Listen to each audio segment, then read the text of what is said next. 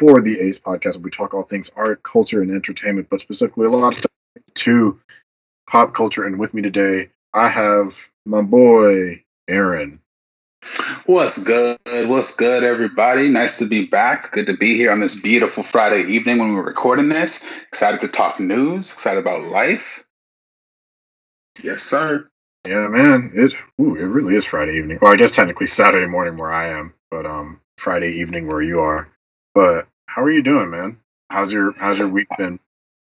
Oh man, not gonna lie to you, it's been kind of a poop. It's been kind of poopy. I was supposed to go see my lady today. I was supposed to be in Florida today, and literally yesterday, less than 24 hours before I'm supposed to hop on my plane, she tells me she's not feeling well. And she goes to the doctor, gets tested, and finds out she has corona. So yeah, right. So I ended up having to cancel my hotel room, move my flight to like later in the year. But yeah, man, I was looking forward to this all week, and it just kind of God was like, "How you funny? I like you. I like that you got you and your plans. Yeah, that's not gonna work. It's not gonna work for me." But yeah, life still moves on. Yeah, what can you do? I mean, you gotta be safe, but I mean that still sucks. I'm sorry, man. That's some shitty news to hear. Yeah, it is what it is. You know, there'll be other times. There's always the future. There's always tomorrow. Yeah, basically, don't get sick. Live to see another day in the future. Exactly. But yeah, myself, I don't know. Week's been okay. I'm currently sitting here, this cap on my head because letting my hair dry from earlier. But going to a drive-in tomorrow, so that'll be fun. I've never done one of those before. Ooh, okay. Yeah. So going with a friend, going with a romantic companion. I'm going. I'll have some company, so it'll be fun. It'll be nice. Okay. Two of us, so it'll be nice. Going to see Inside Out. Y'all can make it if you try.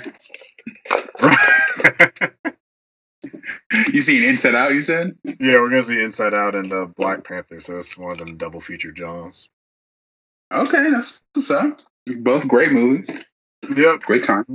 Yep. So decided to go ahead and do that. Other than that, the week has been really low key. Been playing a lot of Rise of the Tomb Raider, which is a pretty good game.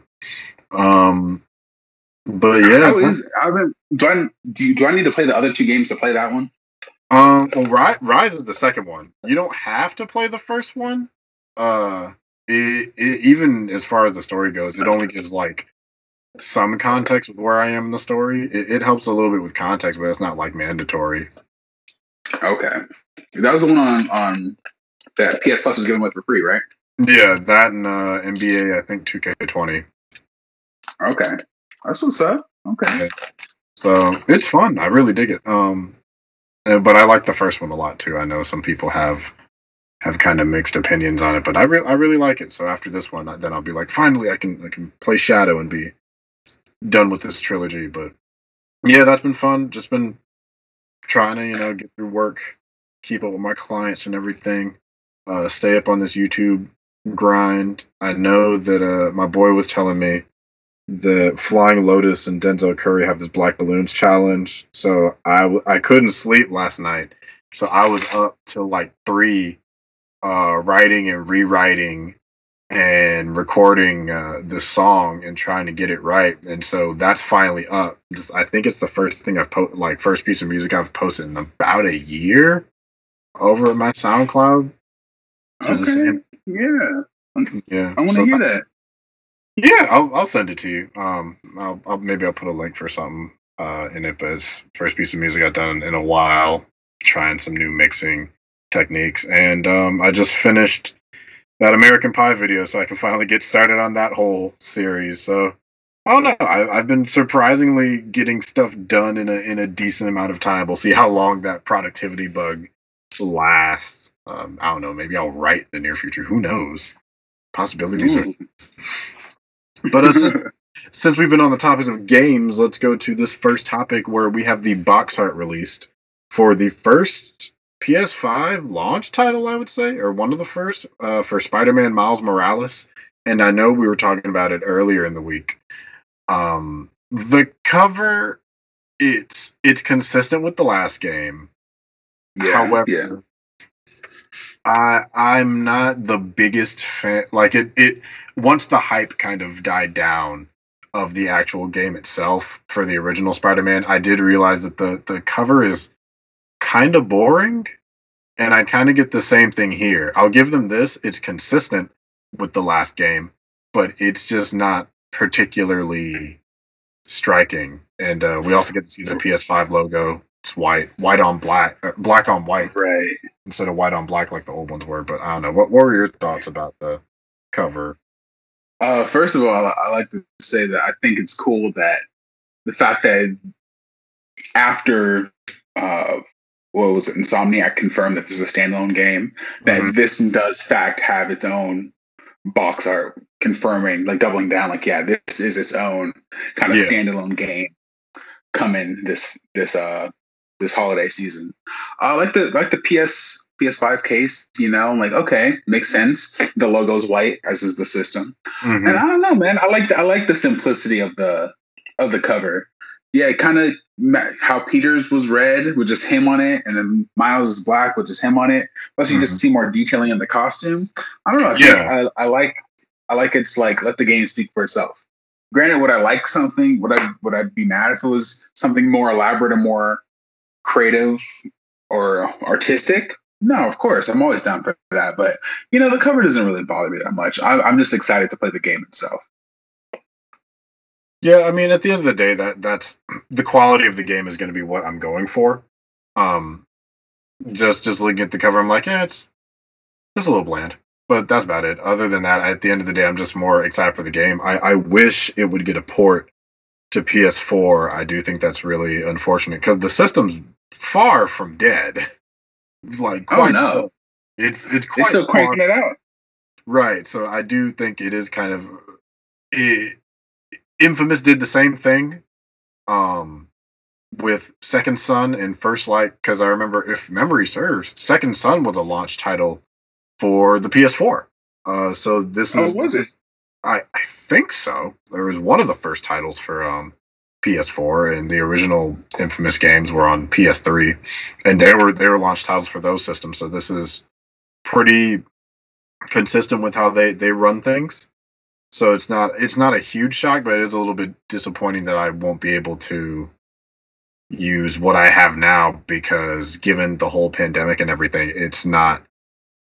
I would love to pick up the game day one, but it kind of sucks that I probably won't be able to play it, because just having access to that system it's probably going to be something I wait for until more titles drop, unless it's like a obscenely low price. Like if it's somehow, by the grace of God, it's like $300 for the PS5. I know that's not going to happen, but if somehow it was, that might actually like convince me, like, all right, fuck it, let me shell out the 380 to get the game and the system, or whatever custom version they have. So I don't know. Maybe they'll drop their own Spider-Man themed PS5. You think they might do that too, like they did for Spider-Man 2018? I mean, if they do, I'm there. I'm there day one.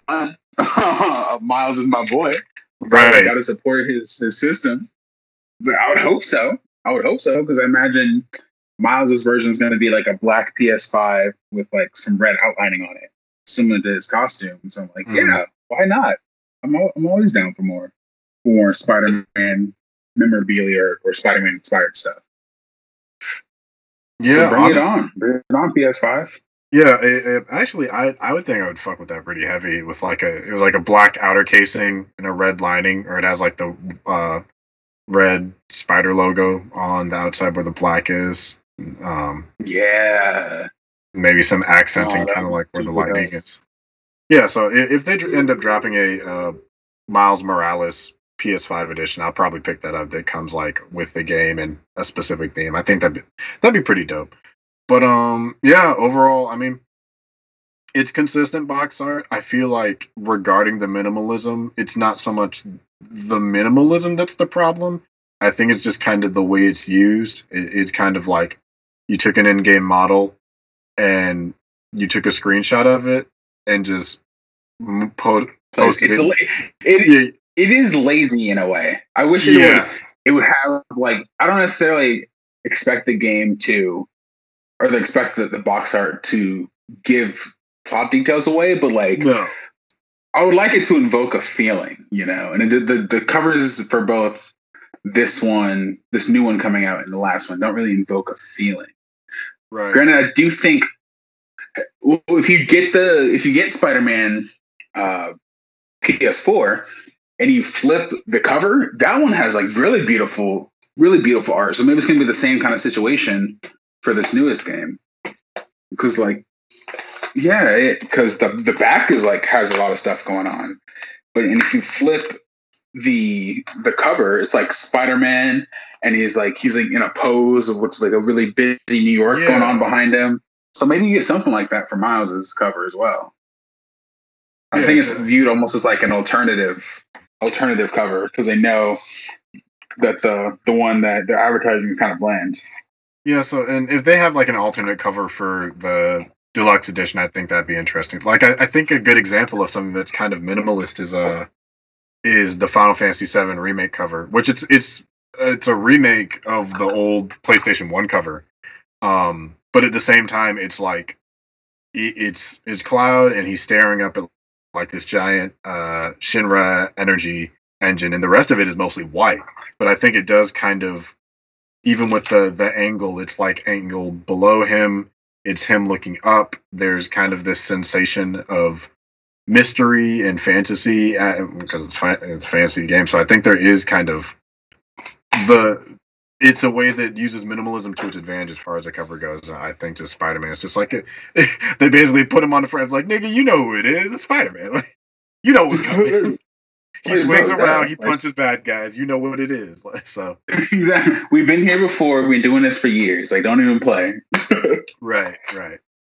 But yeah, I think that's all we really have to say until we get some more details about the game. Speaking of black superheroes, Jesus, oh my God, Javisha is it Javisha? I think Batwoman. Javisha Leslie. I'm not from even God Friended Me. I'm making Friended Me. Yeah, she's from God Friended Me. She's been cast as the new Batwoman and will be replacing Ruby Rose's character Kate Kane with a new one. I think her name is Brian Wilder, and she put out in a statement on Instagram. She said, "I am extremely proud to be the." I'm sorry, hold on. Oh boy. Okay, I can't laugh. It's serious. I am extremely proud to be the first black actress to play the iconic role of Batwoman on television. And as a bisexual woman, I am honored to join this groundbreaking show, which has been such a trailblazer for the LGBTQ plus community. Okay, first of all, let's get this out the way. I am unfamiliar with this actress, but the pictures that everyone has been using of her, she is absolutely beautiful. So 100%. Yes, sir. Kudos to Greg Berlanti and crew picking a beautiful queer black woman for the role. And Ruby Rose actually came out and said something too. She said, "OMG, this is amazing. I'm so glad black." I almost called her Black Woman. Black Woman. Sorry. The Black Woman of Gotham. Right. The Black Woman of Gotham. But Ruby Rose said, "This is amazing. I'm so glad Batwoman will be played by an amazing black woman." See how I almost fucked me up? I want to congratulate Javisha Leslie on taking over the Bat Cape. You're walking into an amazing cast and crew. I can't wait to watch season 2. You're going to be amazing. So, do you think she did that out of her own will? Do you think the studio can you just show support so people get behind this? I feel like it was kind of a mix. I feel like leaving the project Ruby Rose may have had a mixed thing, but I do think because it is specifically a queer black woman taking up the mantle, I feel like Ruby Rose is definitely the type of person who would legitimately be like, "Oh, this is cool. I'm glad a black woman is picking up this role." I do think it is interesting to me to know it's like I am the first black woman to ever take the role of Batwoman, which I'm like, it's interesting only because specifically Kate Kane, who is Batwoman in the same way that Bruce Wayne is Batman, like they're cousins, is like a redheaded Jewish woman. So, and I know they could have like made it, they could have done a different character from the Bat family. Instead, they went and made an entirely new one called Ryan Wilder. I'm hoping they change the reason how she becomes Batwoman, just because of the optics of it is not good. So there's been an alleged leak of the audition material, and essentially Ryan Wilder's character steals the suit from Batwoman to get revenge on Scarecrow for her mother. And as interesting as a motivation as that is, having a black woman become a superhero by being a thief in terms of optics is not good. Yeah, isn't she like a drug runner too? Then wasn't that like in her official breakdown? Something like that. Or like she lives in a van or something. Like it's just like the optics of it is just not. It don't look too great. Right, because you have Kate Kane, who's like Bruce Wayne's cousin, who's like, yeah, she's edgy, she's punk, but she also has money and kind of a career. And I feel like being like, oh, we're gonna do a new, queer woman of color that's gonna pick up the mantle of Batwoman, but we want her to be like, I guess, more street or more gritty. I don't know if they thought this one fully through, because I'm guessing the whole departure of Ruby Rose was so sudden, given the whole stuff with like her accidents and just a lot of poor reception to her character. It does make me interested how they're going to handle her bat suit too, because she has a beautiful mane of hair, a lot of beautiful curls.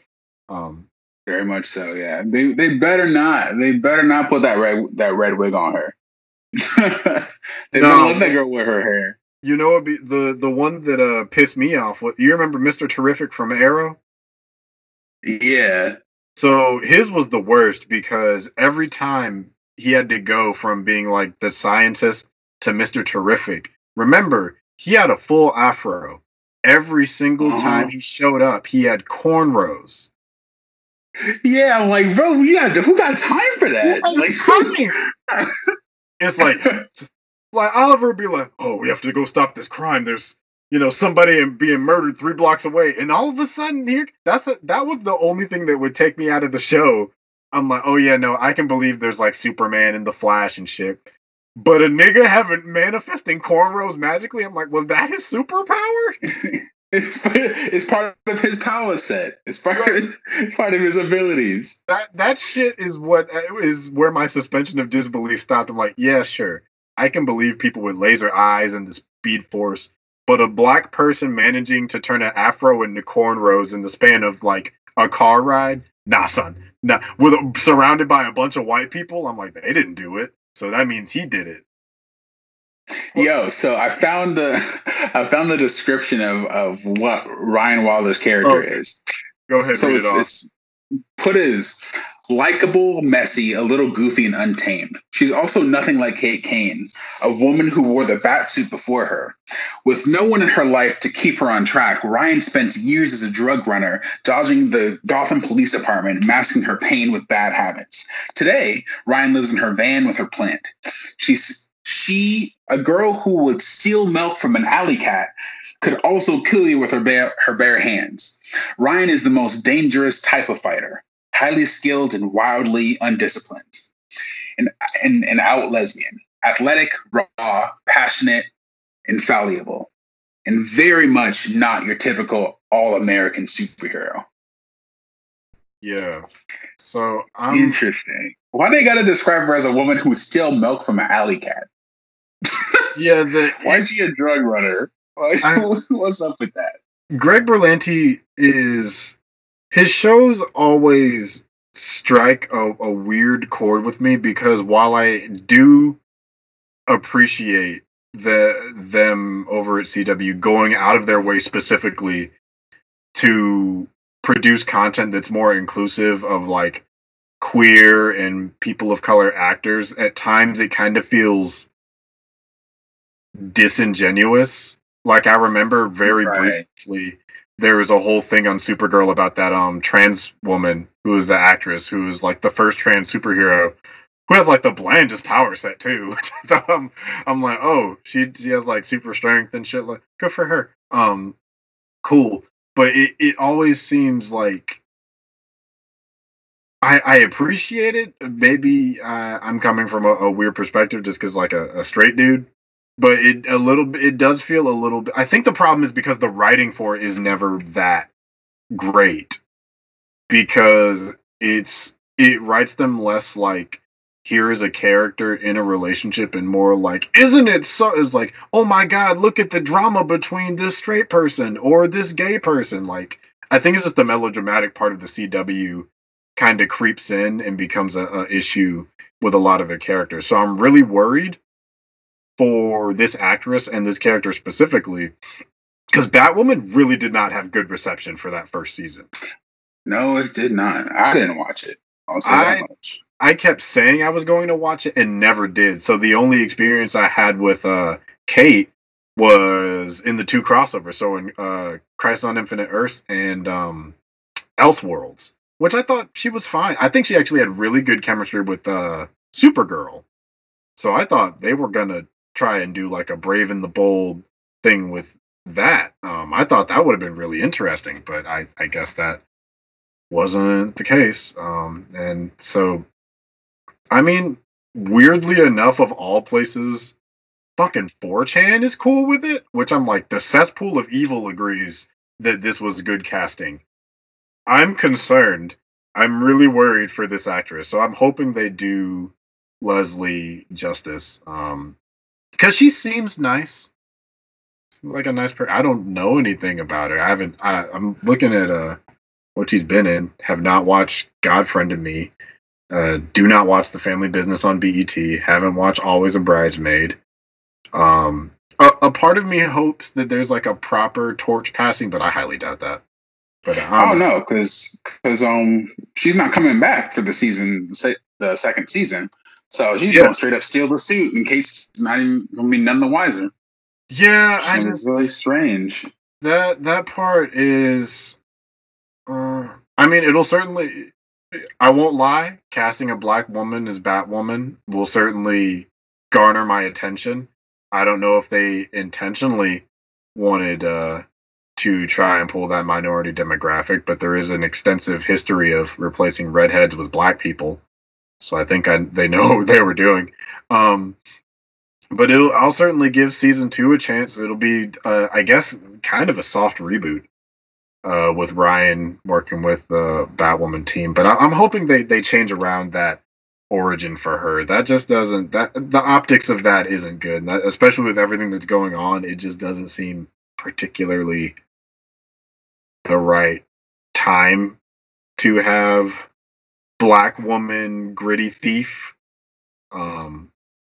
Right. So I'm hoping that they aren't just having a black woman as Batwoman. I hope they're getting some kind of other people of color in that writer's room as well to kind of catch shit like this. Yeah. No, I totally agree. Yeah, so like her wanting to get justice and revenge on Scarecrow for her mother, that's cool. I think that's a solid motivation for somebody to like put on a superhero costume. It's just like how she gets the suit. I think maybe it might be a little stronger if maybe Kate abandons that costume and she like happens upon it. Like maybe she's down on her luck and she's trying to kind of, I don't know, make an armor and she starts sifting through Wayne Manor debris and that's how she finds it. So instead of stealing it, she like happens upon it sometime after like Kate Kane has just gone missing or some sort of Justice League, Justice Society shenanigans has happened and she's off world or out of state or whatever. I just think there's maybe a better way to write that, but who knows? You know who she reminds me of? Just reading that description, she kind of reminds me of Jason Todd. Did you get those vibes? Like she's a thief. Now that you say it, I see it a lot. Right? I'm just like, they just replace Kate Kane with a black Jason Todd? Kinda. Which, because I remember Jason Todd stole the rims off the Batmobile, and that's why Bruce went, I could use a kid like you. Yeah. So, a black Jason Todd from a storytelling perspective, like a black female Jason Todd, was probably just Kick-Ass 3 or 4, but also I think that would be like a really interesting narrative direction, especially since we have the Lazarus Pit and shit introduced. So kind of making a equivalent, I think, would be interesting, because I think this is an opportunity to kind of have a black character, like a black woman character, especially a black queer woman character, who has those nuances and isn't just strong, sassy black woman. That is my like primary. I have so many concerns about this character falling immediately into stereotypes. Yeah, well, let's hope they pull it off well. I'm hoping so. I think I'll earnestly give the first couple of episodes a chance. I'll check it out. Yeah, so maybe I'll go back and give a couple episodes of season 1 a chance. I tried it with Charmed, couldn't do it, but like CW is a chance. They've had a lot of cancellations too. Fucking Sabrina and Katie Keene, not to be confused with Kate Kane, both got canceled. But so it'll be interesting to see how they go forward with that. But we also have some other DC news, and I also want to get your thoughts on something after we go through this one. We have a new Gotham Police Department show that's been announced and greenlit and set in the same universe as Matt Reeves' Batman. I don't give a shit, bro. We already had Gotham, and that was bad. I'm sorry. I don't care about the lives of normal people in fucking Gotham City.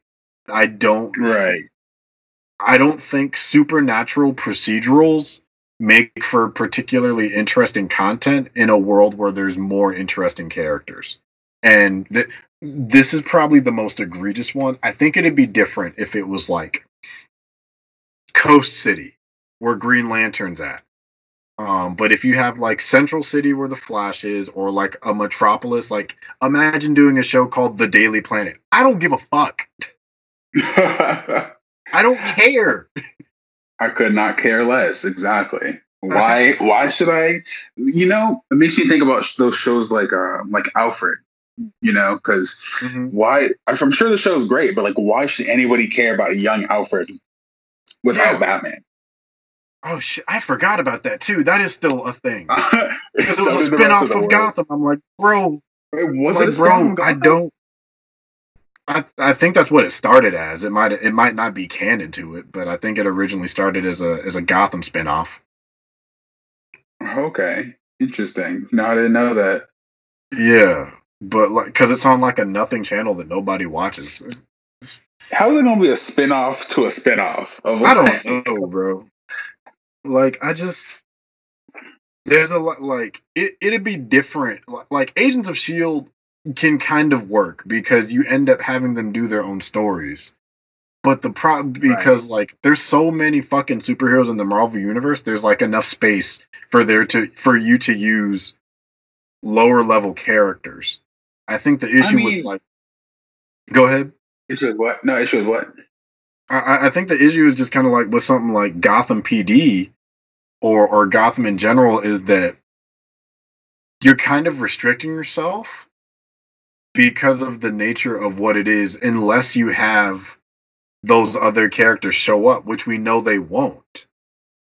Right, because it's attached to this property, there comes a certain expectation for certain things to happen. But yeah, I don't know, for myself, and usually just with sort of spin-off projects that kind of like Powerless or whatever, they don't really they have to justify their existence by adding something to the show that I didn't know that I wanted. Like have it have like witty characters, or have it have like Right. a unique way of the story unfolding, or something of that nature, you know. But usually these shows are really just to cash in on the things that we already know, just like a glorified kind of Easter egg situation. And I don't know, man. I feel like if a trailer can convince me the show has characters worth being invested in, or worth my time through being entertaining, and the plot itself seems interesting, I'll give it a chance. But usually they don't tend to do that. I'm not gonna say that I'm not gonna give it a shot, but you know, the trailer is what'll make it or break it for me. And then if other people who are braver that happen to check it out say it's worth the time Mm-hmm. that I know, that I'm like, okay, maybe I'll check it out. But as of right now, I have no interest. And I think in the case of, like, hypothetically, let's say they did a Daily Planet show, I think it would have more room, because with a show that's set in a police department, you're kind of constrained to that city. Yeah. Like Arrow, they're superheroes. They function in a city, but they can move around to other cities.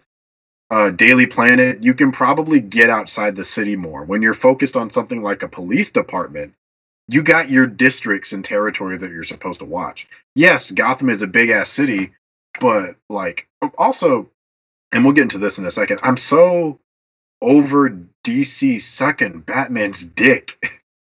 Oh my god. It is like I'm tired of Batman spin-offs that aren't about either Batman supporting characters that could carry a show. Like I'm not really a Titans guy, but at least they're doing something with like Nightwing and Jason Todd. Like that's still I give them something for effort. Like you could do a Batgirl show. You could do Nightwing, Jason Todd, fucking spoiler. What's her name? You could have given us the Question show is like a mystery and also procedural show. Like Lucifer works because they get to travel more. Those characters are less known, so you have a lot more flexibility with it. But Gotham, you have all these interesting characters. Like, and I do want to get your opinion on Harley Quinn in a minute, but I'm tired of them sucking Batman's dick. And also with this being supposed to be in the same universe as Matt Reeves' Batman, fucking, I have to make sure, I have to know if I like Matt Reeves' Batman, because I like Matt Reeves as a director and writer. I trust him. I'm skeptical about Robert Pattinson, and as a lot of people are. I'm kind of apprehensive to it just because he doesn't exactly look the part. So, you know, if it's great, cool. That'll probably swing me more in the show's favor. But like you said before, right now, I don't have mad interest in seeing it. Yeah, granted, I'll see it just because, you know, it's Batman, another movie, and I trust the director / writer. Yeah. But yeah, I mean, I don't know. Do you think the show coming out of the Gotham Police Department, very very odd, given that we just had a show called Gotham following We the police. did. So what are you gonna call we it? literally just had one. Gotham PD. I mean, I don't know. It's probably gonna be more raw and more gritty. But do you think this move to make it a spinoff of the Batman, Matt Reeves, do you think that it is a testament to the quality and faith Warner Brothers has in the movie, or do you think it's them preemptively trying to cash grab on something simply because of the name of Batman? If it wasn't for the fact that DC has already announced like 20 other projects, I would have agreed with you on the first part, but I think this is another case of them kind of jumping the gun on the popularity of something. And I say this as someone like, I like Batman when he's well written. Inherently as a character, I always admit I'm not really a fan of him. So his writing and like acting is always what saves him as a character for me. Um, so like regarding that, I think it's just them jumping the gun again, making something that nobody really wants. Like I would much rather get something more focused on more like other members of the Bat family. Like Right. if you had like a Batman Incorporated and you had like Lucius Fox and his son is Batwing, you have like a Batwoman, you have Batgirl, you have all of the Robins. You'd maybe like even if it was like a Damian Wayne origin series, I think that would be more interesting because then you have the whole League of Shadows. That would be cool. No, that would be interesting. I think as I ponder upon it more and the more we talk about it, it makes me I'm curious because though I do want to see a trailer and I think that'll ultimately Mm-hmm. decide if I'm even willing to give the show a chance. I think the fact that it's on HBO Max and given that it's kind of promoted as its own Netflix and they have Doom Mm-hmm. Patrol kind of implies to me that it's going to be something of a darker tone, something more Mm-hmm. mature, something that would not be restricted to the limitations of network TV. Which, in that vein, if they do take it in a unique direction, I think that makes me more inclined to give Mm-hmm. it a shot. And hopefully they I don't know, maybe they'll stick to the model they have of doing it week to week, or maybe they'll try the Netflix model with it of just releasing it all at once. That is yet to be seen, but I think it is an though it seems kind of played out to do something Gotham based. I will say my intriguement in this show hinges on how well they execute both Gotham City and the representation of the police department within the film, The Yeah, Batman. I and feel like once, is Jeffrey Wright coming over too as Commissioner Gordon? That that ooh, that may actually swing my opinion a little bit because I just remembered that he's playing Gordon for a Matt Reeves movie. So and they have him already. HBO has him for Westworld. They've had him consistently. So that might have been how they might have swung it over. So that may edge it a little bit more in my favor because I think he's a very talented actor. And great actor. he's a great actor, great pick for Gordon. One that I didn't expect, but I'm okay with, which is what that whole cast is. Um, Hmm. but I don't.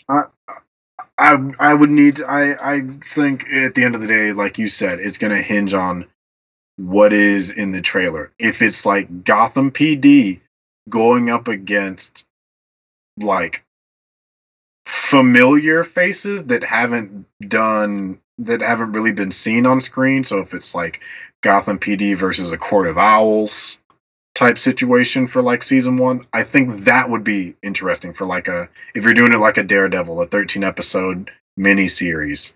First season they're going up against this. Second season maybe it's like a different crime division that's like known in Batman lore, or maybe they're trying to find Bruce's parents' killer, and then we get the introduction of other members of the Bat family. I think a lot of what would keep my interest hinges on how much it incorporates Batman, because I hate to say it, but I consider the two kind of inseparable as far as Mm, concept go. At least from what it's kind of like a mirror thing, I would say. You can have uh Batman without Gotham, but you can't really have Gotham without the without aspects of Batman, Batman. right? Yeah, and it's going to be kind of weird. Like, would it be? Because I think the prequel things kind of played out. Like, are they gonna? I don't know. They would really have to differentiate themselves from the Gotham show that we just got not too long ago.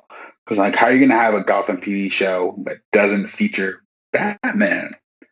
I Yeah, don't know, man. I don't think people want. You've tried it before, it didn't work.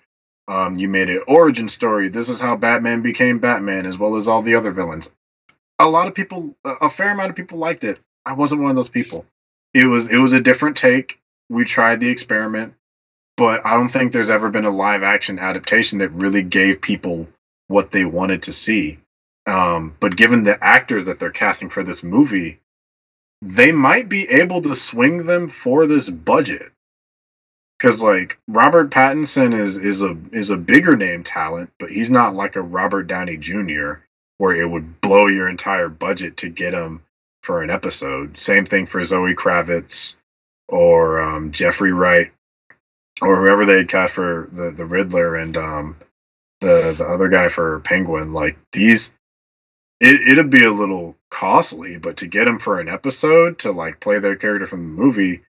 If you're doing that with like the crossover, that could work. Mm. No, yeah, no, I can see that. I can see that definitely working. Because Zoe Kravitz does Amazon shows, so it'll certainly up her price after she plays Catwoman. But like, I don't think it would be impossible to get her for an episode. You just have to handle the show smartly and don't make it like fucking 26 episodes on some CW bullshit. Just make it a tight 10, at best 13. Make it focused. Yeah, make it focused, make every episode count. And I think, I think that honestly increases your chances for a better flowing show and a narrative with purpose. Right. So there's one last piece related to DC I kind of want to get your opinion on. Did you finish Harley Quinn season 2? I did. Yeah, I finished it. I want to get somebody's thoughts on it. What did you think? I like season 2. I didn't realize that some people took some issue with it. I really liked season 2. I enjoyed season 2, but I didn't like it as much as season 1. I felt that it definitely was trying to go in unique directions. I do admire the steps it took to differentiate itself from the comics and kind of try some new things there. But I do think that sometimes it was a little inconsistent. Like, for example, they introduced Batgirl early in the season, and in the second half of the season, she's like not really there, which doesn't really make sense why she wouldn't be there. And yeah, they kind of, there were some things that happen later in the show that weren't entirely teased in the beginning of the show or in the first season, and they just kind of make this plot that happens in the second season. Granted, I do think the way they pay it off works, but I don't know. I would have liked to seen a more consistent kind of through line of the series. I feel like the first season was very focused. There was very much an objective there, and there wasn't really that for this season. They kind of had an objective in the first half of the season, kind of abandoned that and switched over to this new thing. And while also kind of forgetting, I guess, storylines or characters that they introduced in the first half of the season. So I do think overall it was entertaining, and I do enjoy these characters in the world that they established. I just would like to see a more consistent season 3. Yeah. And we can go into spoilers for it. I think I agree with you on pretty much all facets of it. I do think season 1's a little bit more focused in terms of Harley and her goals, as like the resident Harley stan, my problematic fave herself. The romantic subplot I've kind of been waiting for in terms of adaptation. I think they handled it pretty all right for the most part. But given their villains and how it kind of played out was interesting. I do think there were a handful of episodes that were like really good in terms of. I agree. I'm impressed at how they handled some of the pacing. I think it was that backstory one that really got me. So it was like episode 8 or 9 or something like that. It was like that one and the Dark Side one were paced. No, it was the backstory one where she was talking with Joker. The backstory ones we're talking about Joker. Remind me again. I'm trying to remember. It showed Harley as a psychiatrist, and I think it was the first time she met Joker. And and then it was her meeting with Ivy as well. Yeah. With Ivy, yeah. That one was like weirdly, really well paced, which kind of caught me off guard because at the end I'm like, it didn't feel like 30 minutes. It felt somehow slower, like it kind of took its time telling that whole story. But I do think it was the season was definitely a little bit more chopped up in some regards. I do like what they ended up doing with Joker. The end part of it, I'm not extremely happy about. I think it would have been interesting had he stayed the same, but how they incorporate it into his character going forward, I think is interesting. It also made me realize I'm really on the fence with some of these voices that they cast for it, and we're kind of stuck with them, which is disappointing. Like who? Um, fucking damn it! I just had him. King Shark's cool. Harley, her voice has grown on me. It actually has some decent nuance to it. So Harley's cool. Ivy's cool. My man in the wheelchair is cool. Cyborgman. Cyborgman. Yeah, he's great. Fine. There was Bane. Bane's voice. You don't like Bane? No. No. I like him as a character. All about it. No, I like him as a character. And I know the guy they picked is doing an impersonation of like that Dark Knight Rises thing. I just think the joke for it kind of wears thin. Okay. Regarding like the performance part of it, his dialogue and him as a character, I do like. It's the direction where they take his voice. Like Lex Luthor is Giancarlo Esposito. He is perfect. Yeah. I would love to see him as a live action Lex Luthor. He's amazing. Yeah. He's great. He's great. For me, I don't know. I understand where you're coming from. For me, it doesn't really bother me because I don't know. I feel like at this point, I associate this voice and the voice coupled with the kind of character he is a different version of Bane than the Dark Knight Rises Bane. Granted, I feel like they have similar voices and there was inspiration there, but I feel like I don't know. There's kind of like a lovable idiot quality to this version of Bane, which kind of I think his voice is supposed to be reminiscent of that powerful leader, but everything else about him doesn't really line up with that. Even though he is strong, he's kind of like a big lug and he's kind of gullible, which I don't know. It kind of works for me. And I think it's kind of the inverse for me is because I know that part of the show's charm is that they do kind of poke fun at these characters, but and are also faithful in some regards. I think I just want a little bit better for Bane, because Bane kind of keeps getting the short end of the stick in villains in terms of adaptations in a lot of regards. Not all the time. Some are solid. Like his other animated film versions are pretty good.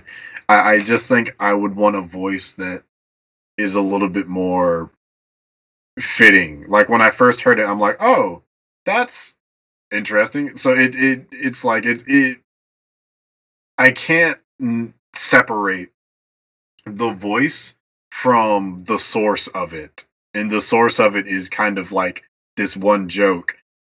And it was a joke that I don't think I ever found particularly funny. So it's like, oh, Tom Hardy sounds weird in this movie. Sound like Tom Hardy in the movie, but then you like kept it going for like 13 plus episodes. So I'm like, right. ugh. So his is one, and then Joker I like come and go with, because it's weird to say. Maybe it's like an intonation thing, because there's moments where I'm like it's fine, and then there are other moments where it's like what the fuck? No, I feel you, and I feel like I don't know. They kind of, how would I say it? I guess they kind of toned down Joker because they wanted him in the story, but not enough to disrupt the flow of what was happening. Like we want you in this thing because we have an important part to play for this one part, but like, you know, we kind of want you to like be domesticated so we can move on with the rest of our story. We don't want the past trauma of what Harley Quinn had to go through to to mess up the flow. Like you live your life with your happy family and stuff. Maybe we'll catch up with you later, but you were just like a side piece, so we can get from this point A to this point B. Mm-hmm. And it could have got very messy had they included him more in the story. I think with like the casting of some of these roles, and they're just there now.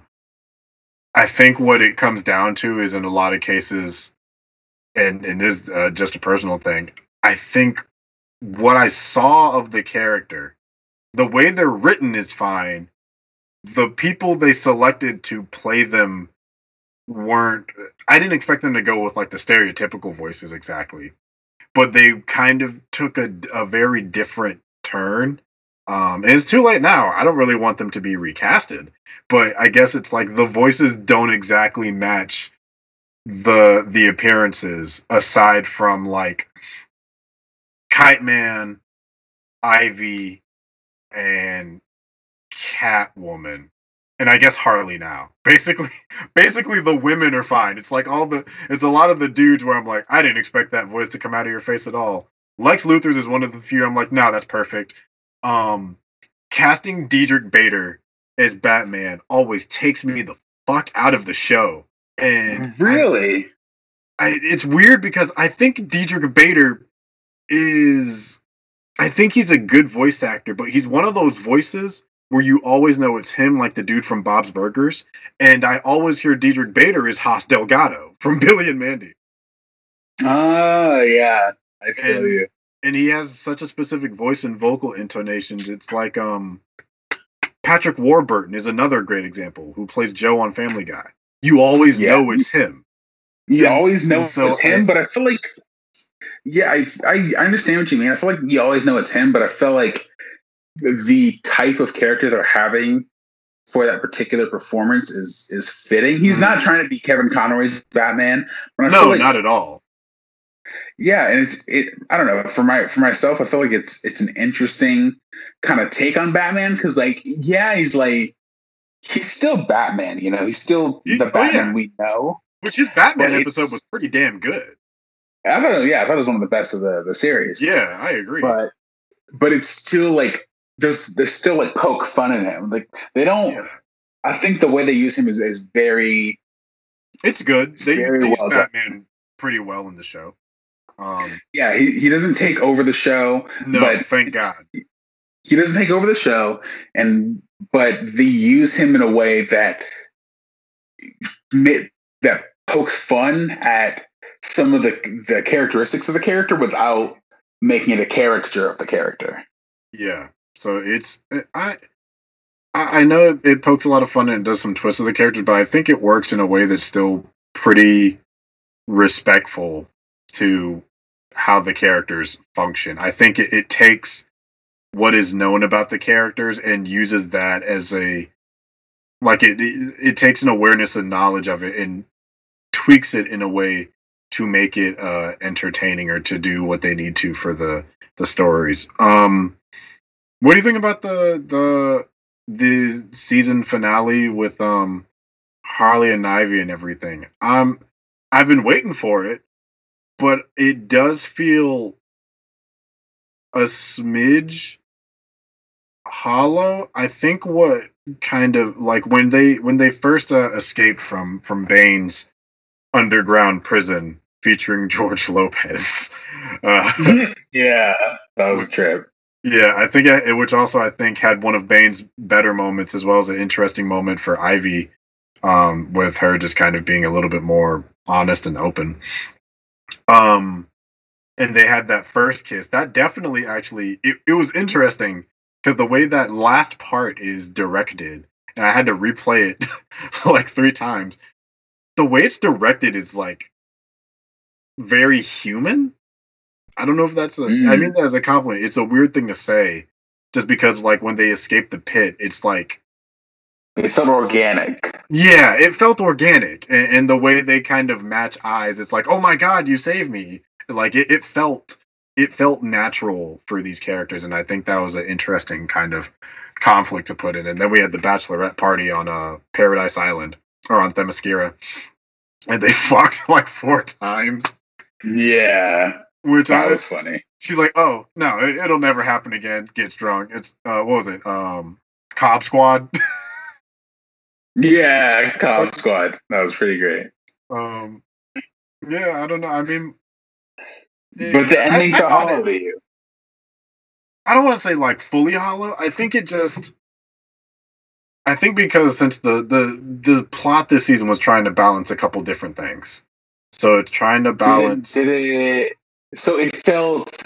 Let me just. I'm trying to. I'm sorry. Are you trying to balance what now?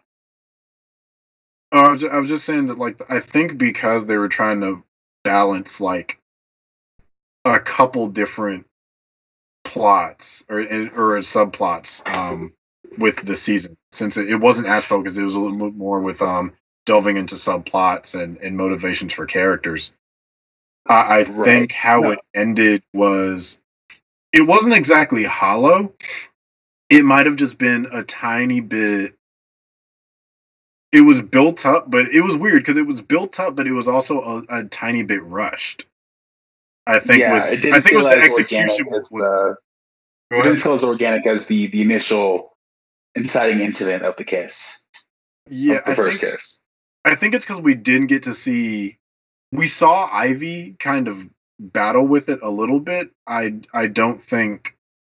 I think by introducing the subplot with Darkseid and the Parademons, it kind of sidetracked a couple of opportunities for Ivy to be a little bit more introspective, because it's Harley's show. We get to see a lot more of her processing with it and her trying to like push away her emotions from it.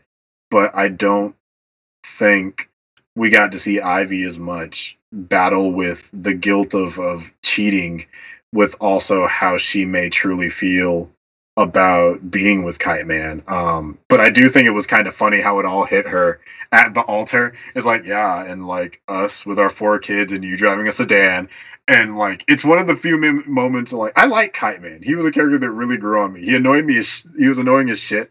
Like the first 2 episodes at the beginning of the show, but as time grew on, I actually quite liked him. So even now, in conversations, I'll be like, "Hell yeah, Kite Man!" Hell yeah! I do it all Oh the yeah, time. yeah. So I blame him for that. Chuck's a really cool dude, and I did end up feeling kind of bad, but he was going through all his shit that he wanted for them at the altar. I'm like, oh bro, she's not gonna go for this at all. And then you see him really like Chuck's a lot smarter than he looks. Like they don't give him enough credit. He's a pretty aware guy. He's like Yeah, he's a regular guy, but like he pays attention. So he's like, he ain't no no, dummy. yeah. He's like, I saw your face. You weren't into it. It's like I love you, but you don't love me. And also like, Right. That was very mature of them to do that with yeah, Kite Man. yeah. I think just I like that it ended with the wedding. It's just something about.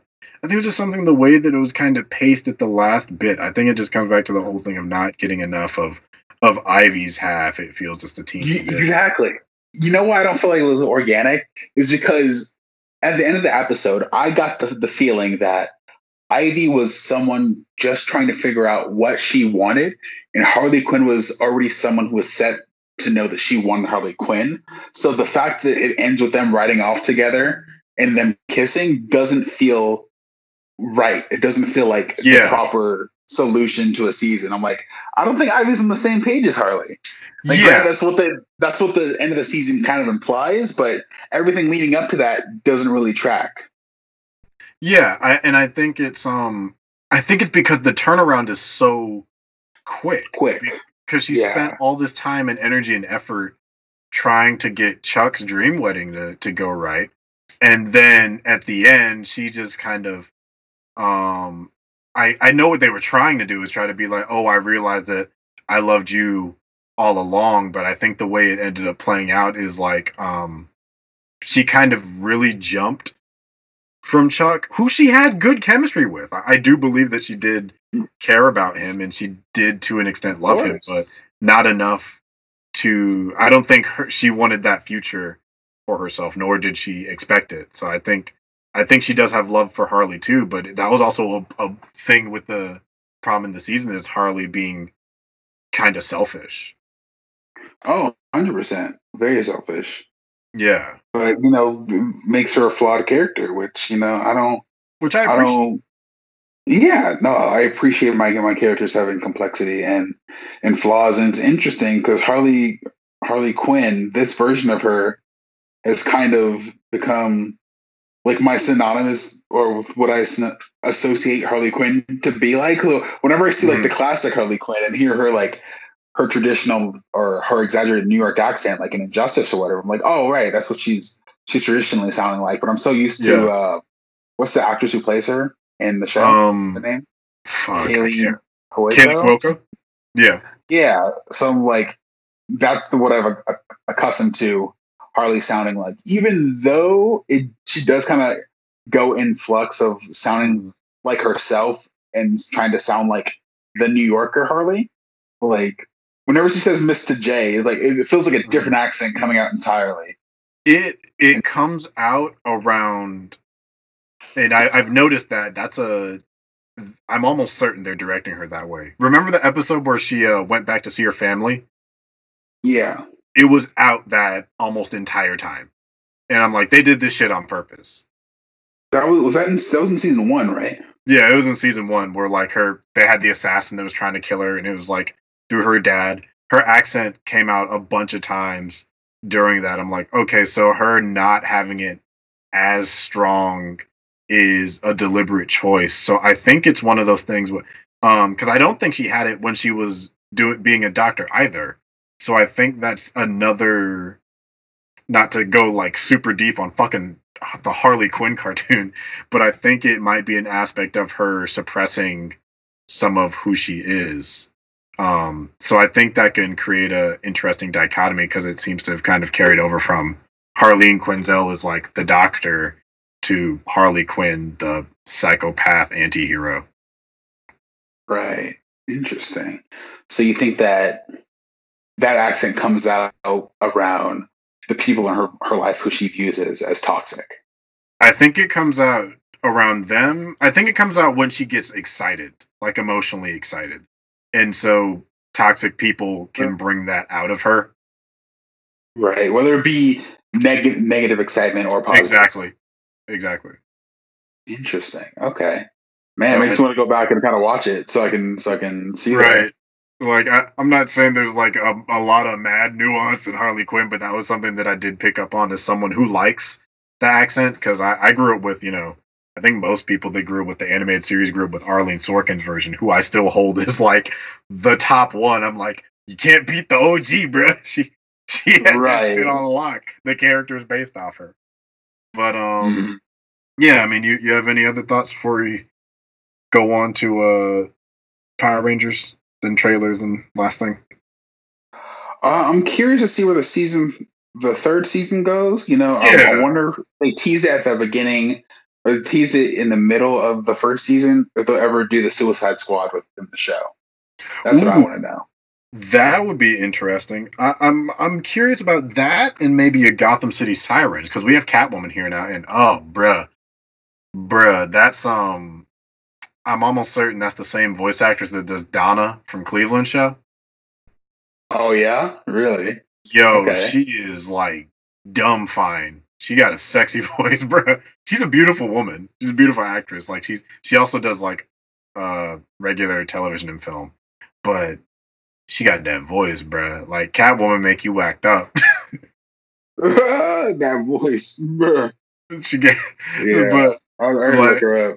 Yeah, I think it was interesting to also kind of make Catwoman a little bit of a bitch. But going into season 3, I would be interested to see if they do like a Suicide Squad or a Gotham City Sirens type deal, or especially with Batgirl being there now, I think you could do the full maybe a Birds of Prey.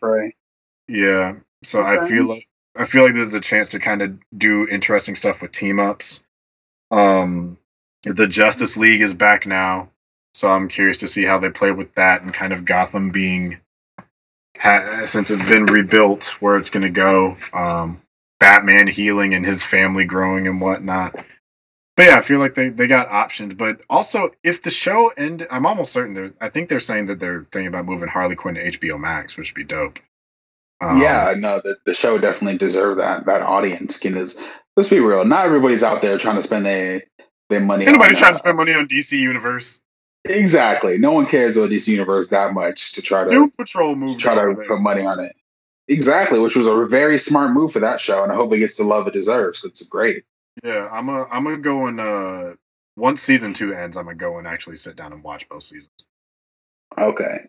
Yeah, no, it deserves the love. Yeah. And yeah, I'll tell you. I gotta tell you something after we're done recording. But Okay, but that'll may speed up the process of you watching Doom Patrol. Okay. But yeah, I'd also wouldn't have major qualms if it ended on season 2. I would want more, but I mean the ending wasn't bad. Like if they decided, terrible. Yeah, it wasn't terrible. If they decided to stop there, that'd be fine too. But I am hoping for a season 3. But let's go into the next topic. We got some Power Ranger shit.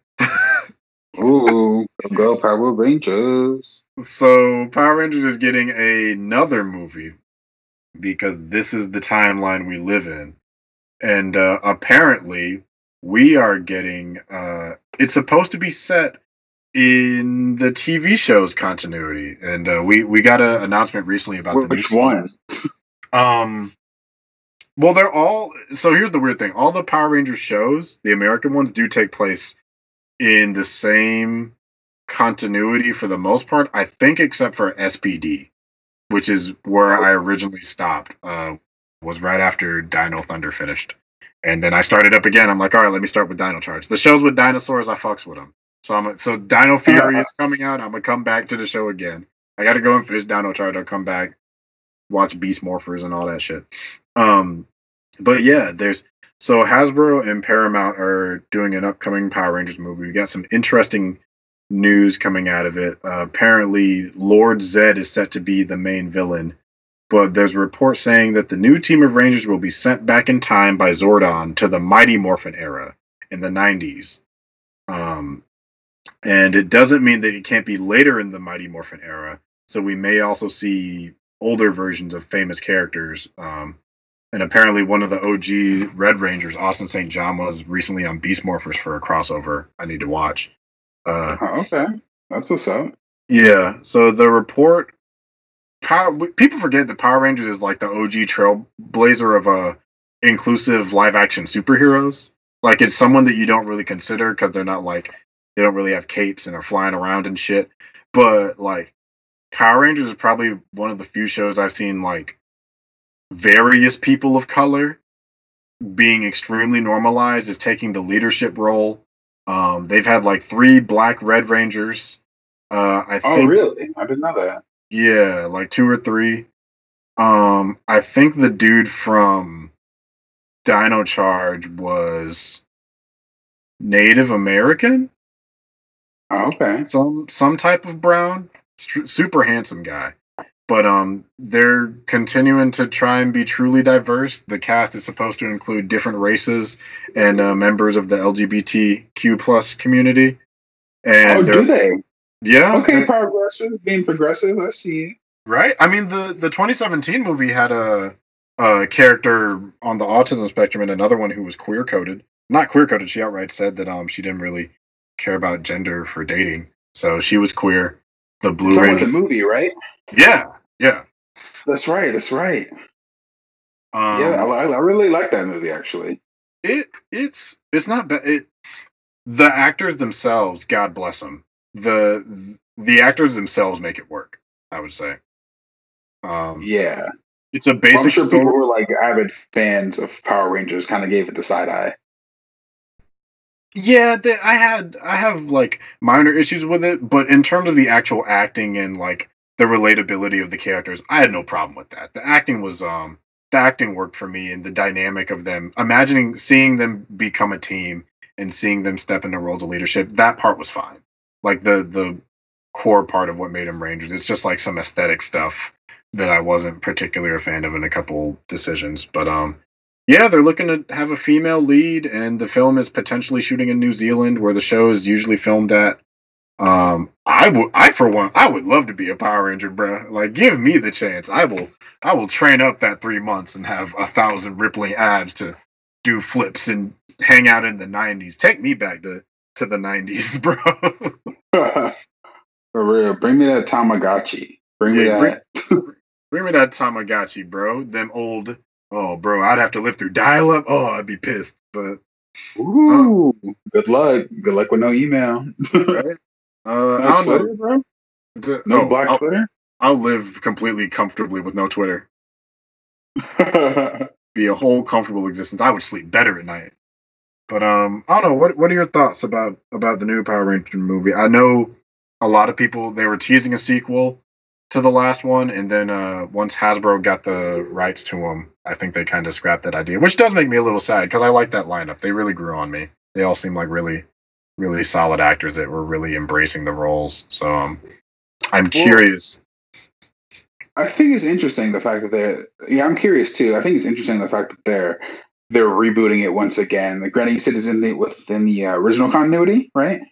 Yeah, I think they're supposed to be, the rumors saying they're supposed to time travel, which is some shit that isn't really new to Power Rangers. They have, Power Rangers Time Force. So time travel is not really new. It's a regular thing. But them traveling specifically back to the Mighty Morphin era around the time when it originally started, which I would argue is probably the most popular one. That's the one most people know. Well, yeah, like come on, we live in an age now where the '90s is the new '80s, so it doesn't surprise me. Right. I'm sure they're definitely going to play off that nostalgia factor in the marketing campaign for it as well. So I think I don't know. I'm pretty hyped for it. I'm not going to say I'm the biggest Power Rangers head there is alive, but like that was my show back in the day. Like I was all up there every Saturday morning, watching Power Rangers. Mm-hmm. So yeah, I'm hyped. Bring me back to my childhood. Let's see what you got, Hasbro. Yeah, and I mean, the Hasbro seems to be doing okay so far. The reception of Beast Morpher seems positive since they got the rights. It's on Nick, it's on Netflix every time, like after a season ends. So I'll be optimistic about it. Power Rangers, it's a simple concept. It is. I think they're going. It's interesting to see them kind of going full retro and bringing back Lord Zed. I don't know if you remember him. He was like the meat body looking dude that was married to Rita.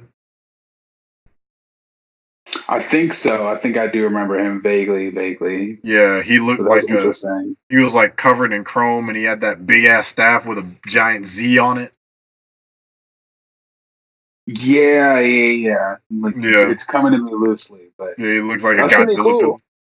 Yeah, I'm curious how you're gonna do that. How that would CGI. look.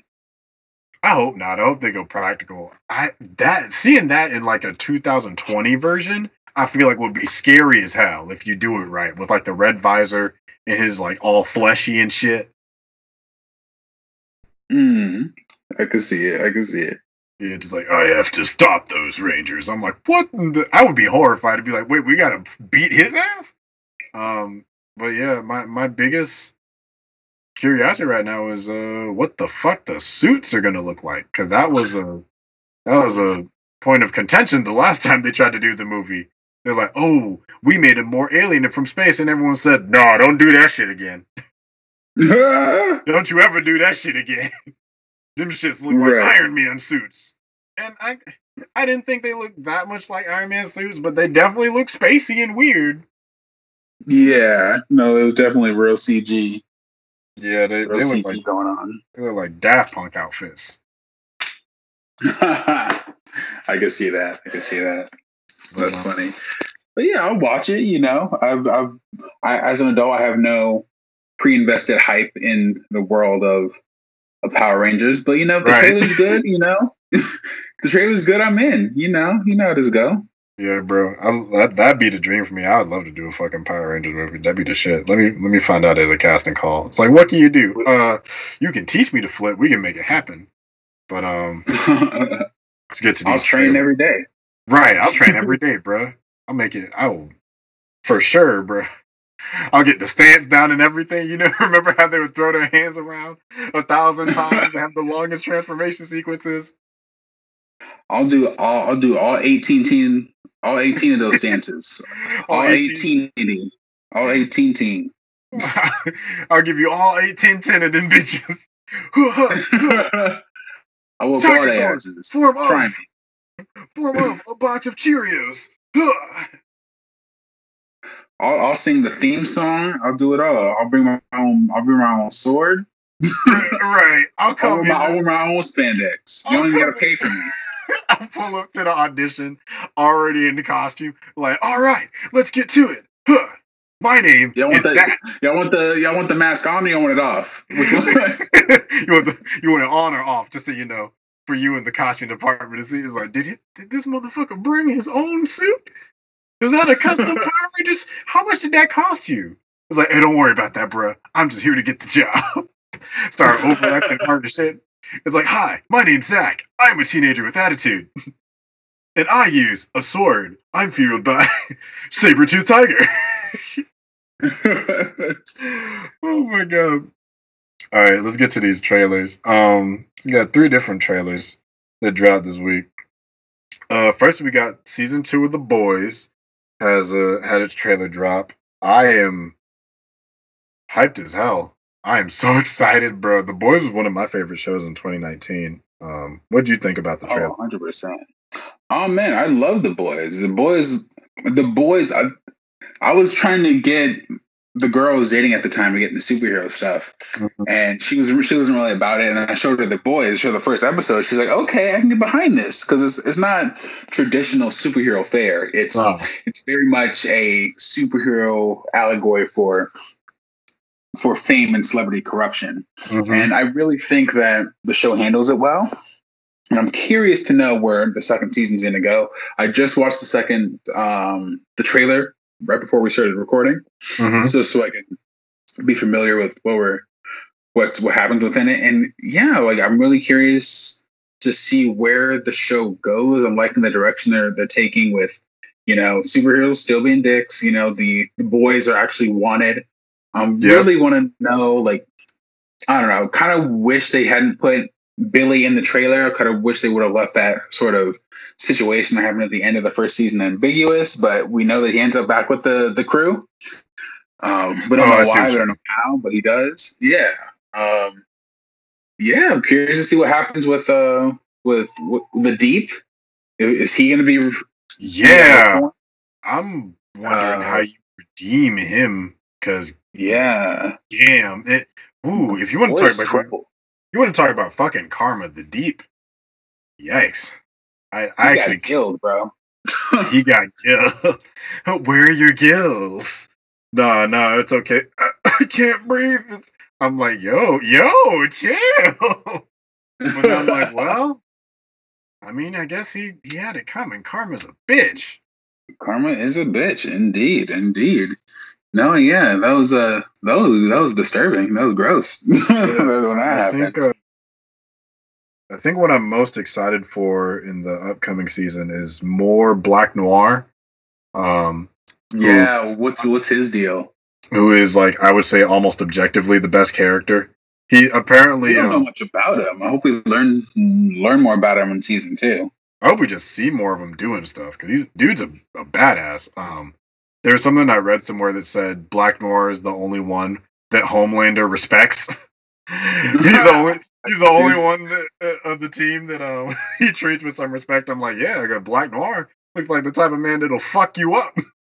You don't mess with him.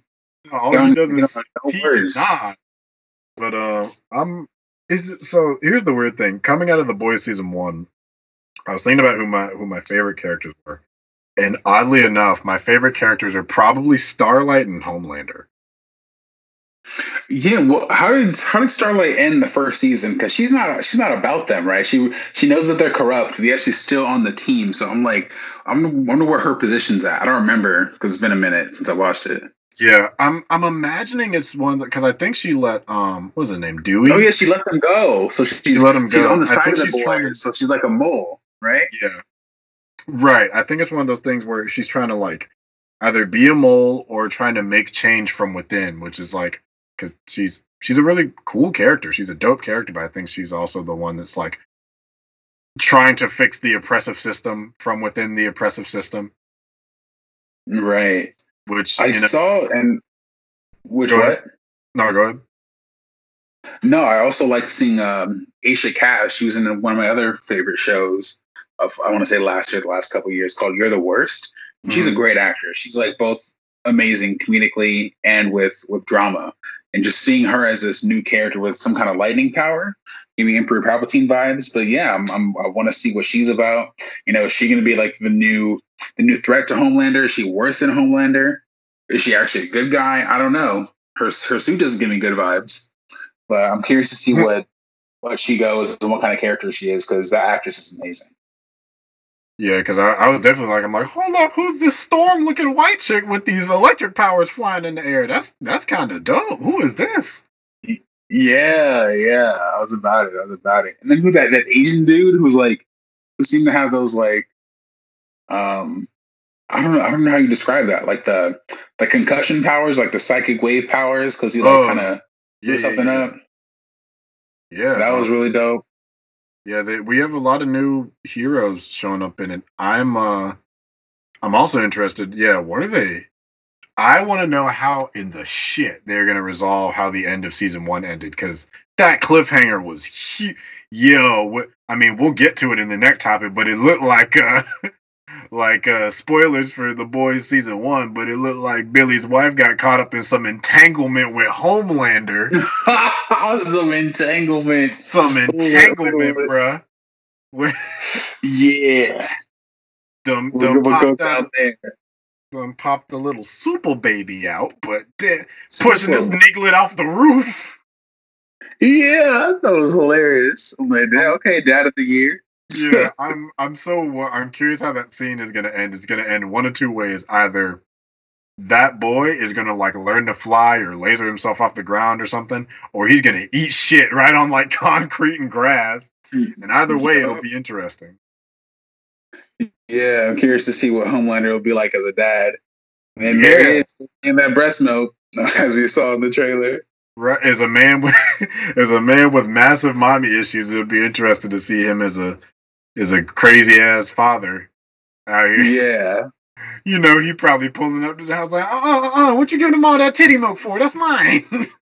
Uh, yeah, I'm curious to see what role Billy's, I guess, ex-woman will play and how that will Right. further his development. Like, she was like, what the hell? like, bruh. Yeah. Bruh, like I mourned you, or I didn't mourn you. I couldn't get over you, and now you're just here, just chilling. Are you getting your cheeks clapped by blonde racist Superman? Oh my god. Oh, my entire world crumbles. But yeah, I mean, Homelander is interesting. It's the first time in a while I think I've really, really liked a villain because I think his backstory is also really interesting. But he's also like a big dick, so he's Yeah, entertaining. The dude they got to play him is just he's great, man. I would love to see him as like an actual Superman down the road. I feel like he could pull it off. Or Captain. Yo, if this man was Captain America in another timeline, bruh. I could see it. He is in Cap vibes, but he also Yeah. has like a slimy I don't know, man. There's something like he looks heroic but like sinister at the same time. I think that was perfect casting for Homelander. Strong Nazi energy. Strong Nazi energy. But do you think if his hair is black, it'd give you strong Superman energy? Shit, maybe. I saw a picture of him. Apparently his natural hair is like a dark brown. So he's not a Really? natural blonde. Yeah, I was surprised too. I'm like, wait, what the fuck? It's like when I found out Chris Evans' hair wasn't blonde. I'm like, really? Oh. Okay. So your Hollywood is a lie. Damn. Hollywood's a lot. Okay, yeah, I'm seeing him with black hair. He could be Bruce Wayne. He could do it. Yeah. He could fuck up some Bruce Wayne. He could beat Robert Pattinson's ass. I could see it. Yeah, I'm about it. I can get behind that. Or Superman. Yeah, I Yeah. do Superman too. Seems like a cool dude. But yeah, season 2 looks good. I'm hyped. The only thing that's kind of disappointing is their rollout for it. I believe they're dropping the first 3 episodes and then adding a new episode every Friday for a 10-episode season. Okay, well, how Which, about it? yeah, it's an interesting way to go. I gotta go see how I can get access to Prime again. I'm sure there's a way. Cause mine expired. Yo, I'm also looking on Google Images. I think the actor's name is Anthony Starr, and there's a Photoshop Yeah. this dude as Reverse Flash, and I was like, yo, he would make a good Reverse Flash. Actually, he might make a good Barry because he's actually blonde too. That is true. That is true. Like a good older Barry, or I guess like a Barry's in his 30s, Yeah, which is usually how I imagine him to be anyway. Late 20s, early 30s, mid 30s. I can agree. But yeah, Boys season 2 looks good. We got another season 2 trailer for Umbrella Academy. Have you seen the first season? I have. I love the first season. I do too. That was one of my other favorite shows from last year. I'm like, bro, this shit is fire. This has no reason to be as good as it is. Was it last year or 2 years ago when this show came out? It might have been 2 years ago. Damn. Like I love. What's the superhero team name in The Boys? Are they called not the League? Maybe. The Justice I don't Crew? know, but the Justice Crew, sure. Let's say that. I think as much as I love them, I think the Umbrella Academy get their cheeks clapped by the Justice Crew, the Justice Squad. Oh, for sure, for sure. Like, the Seven. That's what they were called. The Seven, yeah, the Seven would whoop the Umbrella Academy halfway to Sunday. What do you think about the trailer for Umbrella Academy season 2? That looks like pure chaos, and I'm here for it. Pure chaos, pure wacky. Kind of a long trailer too. I was watching it, like, a long 3 minutes. That was showing me a lot more than I wanted to see. I'm not too familiar with the comics, so I'm not sure if this is the direction that the comic goes in. I've only read the first volume, so I can't speak on it either. But yeah, I'm like, it seems totally consistent with the first one. Part of me is like, how are they gonna make me care again? Like, I already care about these characters. I'm like, oh, now we gotta stop them from ending the world in the 60s. I'm like, okay, so it's kind of like the same thing but different time zone. Okay, all right, we'll see where this goes. Like, I'm curious, but I think I'm more excited for The Boys. Like, I was kind of like, I'm about it. I'm looking forward to this show, but it kind of feels like they're retreading waters with a new skin on it. Mm-hmm.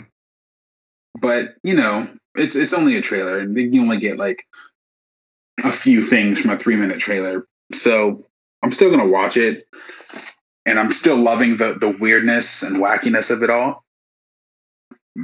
But I wasn't as excited for it as I am The Boys season 2. Yeah, I think for Umbrella Academy, it's more of a. The Boys has me excited. Umbrella Academy has me highly curious because they both end on really interesting cliffhangers that go very different directions. Because, like, I'm curious how. Spoilers for Umbrella Academy season 1. How they're all getting back together. What the kind of time patrol has to do with it, and who these new blonde-haired looking people are that are trying to kill them, and I guess have the apocalypse go forward. My biggest thing that got me really excited is the fact that Allison can talk again. Allison. Yeah. The black chick. That's right. It happens 2 times in the trailer. Once around the middle, randomly she says something, and there's a brief scene of a pan out of her sitting next to someone, and I'm like, oh shit, is that an interpreter? I was scared that she wasn't going to talk this season. And then it cuts to the end scene with her and Diego and the rest of the family talking, and it's like, she never uses Vanya cut her throat, right? Yeah, bitch Vanya. I'm curious to see what her dynamic's going to be like in season 2 with the rest of the crew. Yeah, and if she still has her powers, is another thing. And we see that somebody like dodges Diego's knife throwing somehow, and it lands into like a wooden beam. So I'm really curious how the characters are going to find themselves, because it looks like what I'm thinking. My prediction is that they're all launched across different points in time and history, and 5 essentially has to gather them back so that they can stop the apocalypse again. in '65 relating to the assassination of JFK. That's my guess as to what's going down because they all seem to be in highly different places. Klaus is running a cult. Number one, the big burly, what's his name, Luther or whatever, is like doing underground fighting rings. Okay, I did have a question. So, is Ben's the one who's already dead, right? Yeah, Ben's the Asian ghost brother. The Asian ghost brother. Well, we saw a shot of him closing a door. So I'm like, what? Is he actually alive? Does he come back to life? Like, what's the deal with that going on?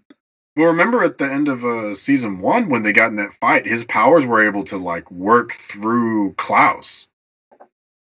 Oh, yeah. What were his powers again? He could like summon tentacles and shit. Oh, that's right. I remember it, like. So I don't know. Maybe I don't know. Yeah, it wasn't a power we saw. No, yeah, but do you remember that shot in the trailer where we see him closing a door? It was very small. It was very quick. I'd have to go back and look, but I believe you because that's another like how does Allison? I think this is setting up a lot of questions for this one rather than the boys, which is like a lot of hype. Yeah, and then I don't know what's up with the dude with the fishbowl head. I thought that was weird. I don't know what that's about either. But I'm excited for it. I mean, I'm looking forward to it. I'm going to watch both shows. Absolutely. Umbrella Academy is sooner, right? Isn't that like I think that's July 31st? Yeah, I think that's this month. I'm pretty sure The Boys is in early fall. September. Yeah, and so we got Umbrella Academy before that. But yeah, I mean, Umbrella Academy is a dope show. I'm excited for that too. The last trailer I kind of wanted to do a brief mention of is that Persona 5 had its English dub announced.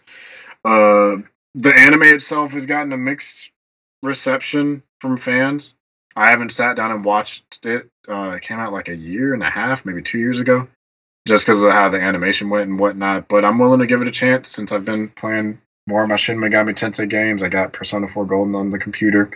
So, I mean, I'm just happy that it's getting a dub. It's getting a full release, I think, in August or September to pre-order.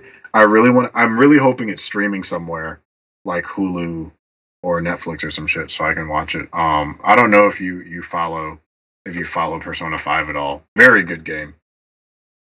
I hear good things about it. I've never actually played it before though. I'd say I don't know nothing about Persona 5. I'd say watch a trailer for it. You don't have to play any of the other Personas. It's recommended. They're good games, but 5 is probably the most stylistic, and it's also the newest one. If you watch a trailer, see what you think about it. It's like half High School Simulator, half RPG. If you want to pick up the newest one is Royal that came out back in March, I'd say pick that one up because there's a bunch of DLC and extra shit. So if you've never played it, but I like it. I really like the story and kind of the concepts related to rebellion. I really fuck with the aesthetic of it. The voice acting is pretty solid in my opinion. I like the voice acting. They were told to do pronunciations a certain way, which kind of bothers me a little bit, but it's what they were told to do, so I can't blame the voice actors for that. So like one of the characters' name is Ryuji Sakamoto. How's it? Yeah, Sakamoto, but they say Sakamoto. Sakamoto. Interesting. Wait, how do they say it again? So, as Americans, we would say Sakamoto, but like Sakamoto. But the way they had them pronounce it in the game is Sakamoto.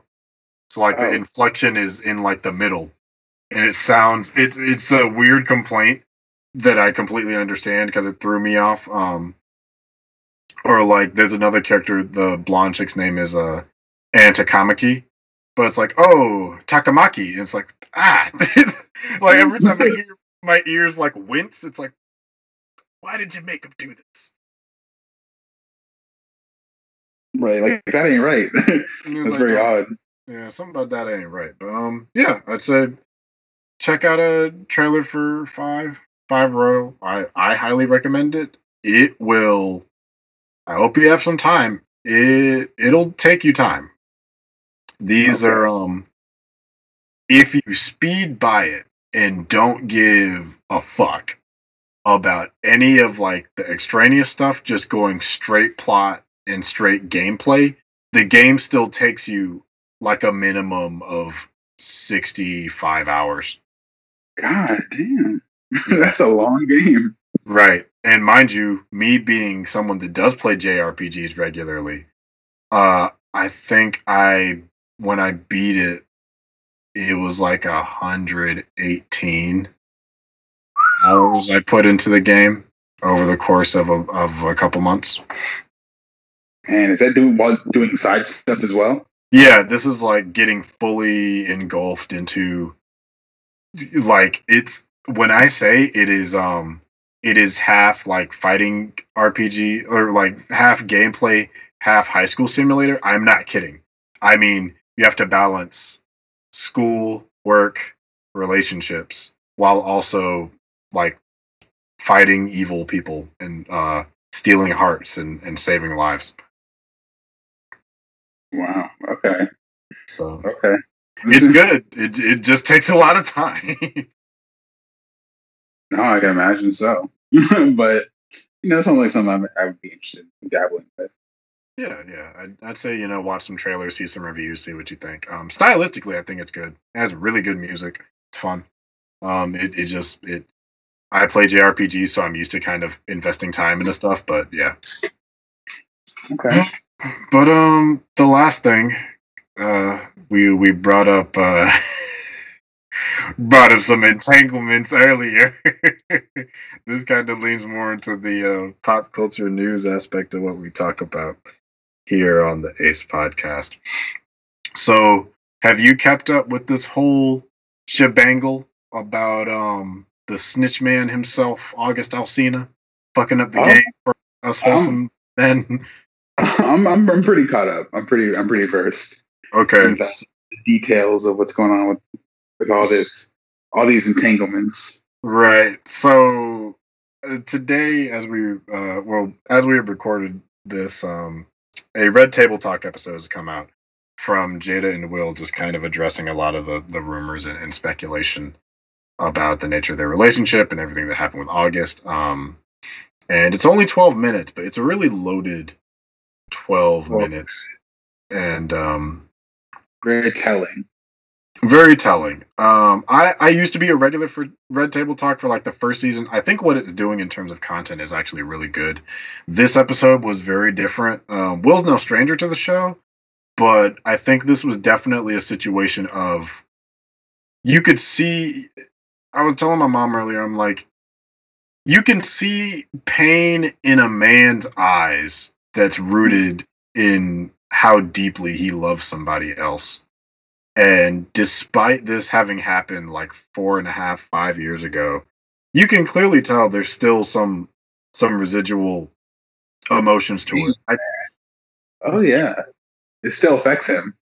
Yeah, I don't think he wanted to talk about it, but I think he knew he had to for the sake of public image and where culture is now in terms of these conversations. It's kind of unavoidable, and it would it would follow. Yeah. He even said it like it's not anybody's business, but I mean, since they hear and this is their platform, they're going to address it. And yeah, man, you can tell she really hurt him. She did. Right. He was like, what did you do? Tell the people. What? So we're at your show. Tell him, Jada. What did you do? I'm like, that came from a, that came from a real place. He like that was his whole chest. I feel like it was half. I feel like parts of it seemed like maybe not rehearsed to a T, but like things that they were gonna say before they went on camera.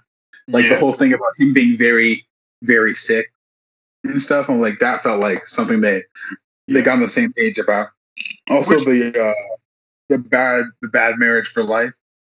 That felt like something they had gone over before the camera started rolling.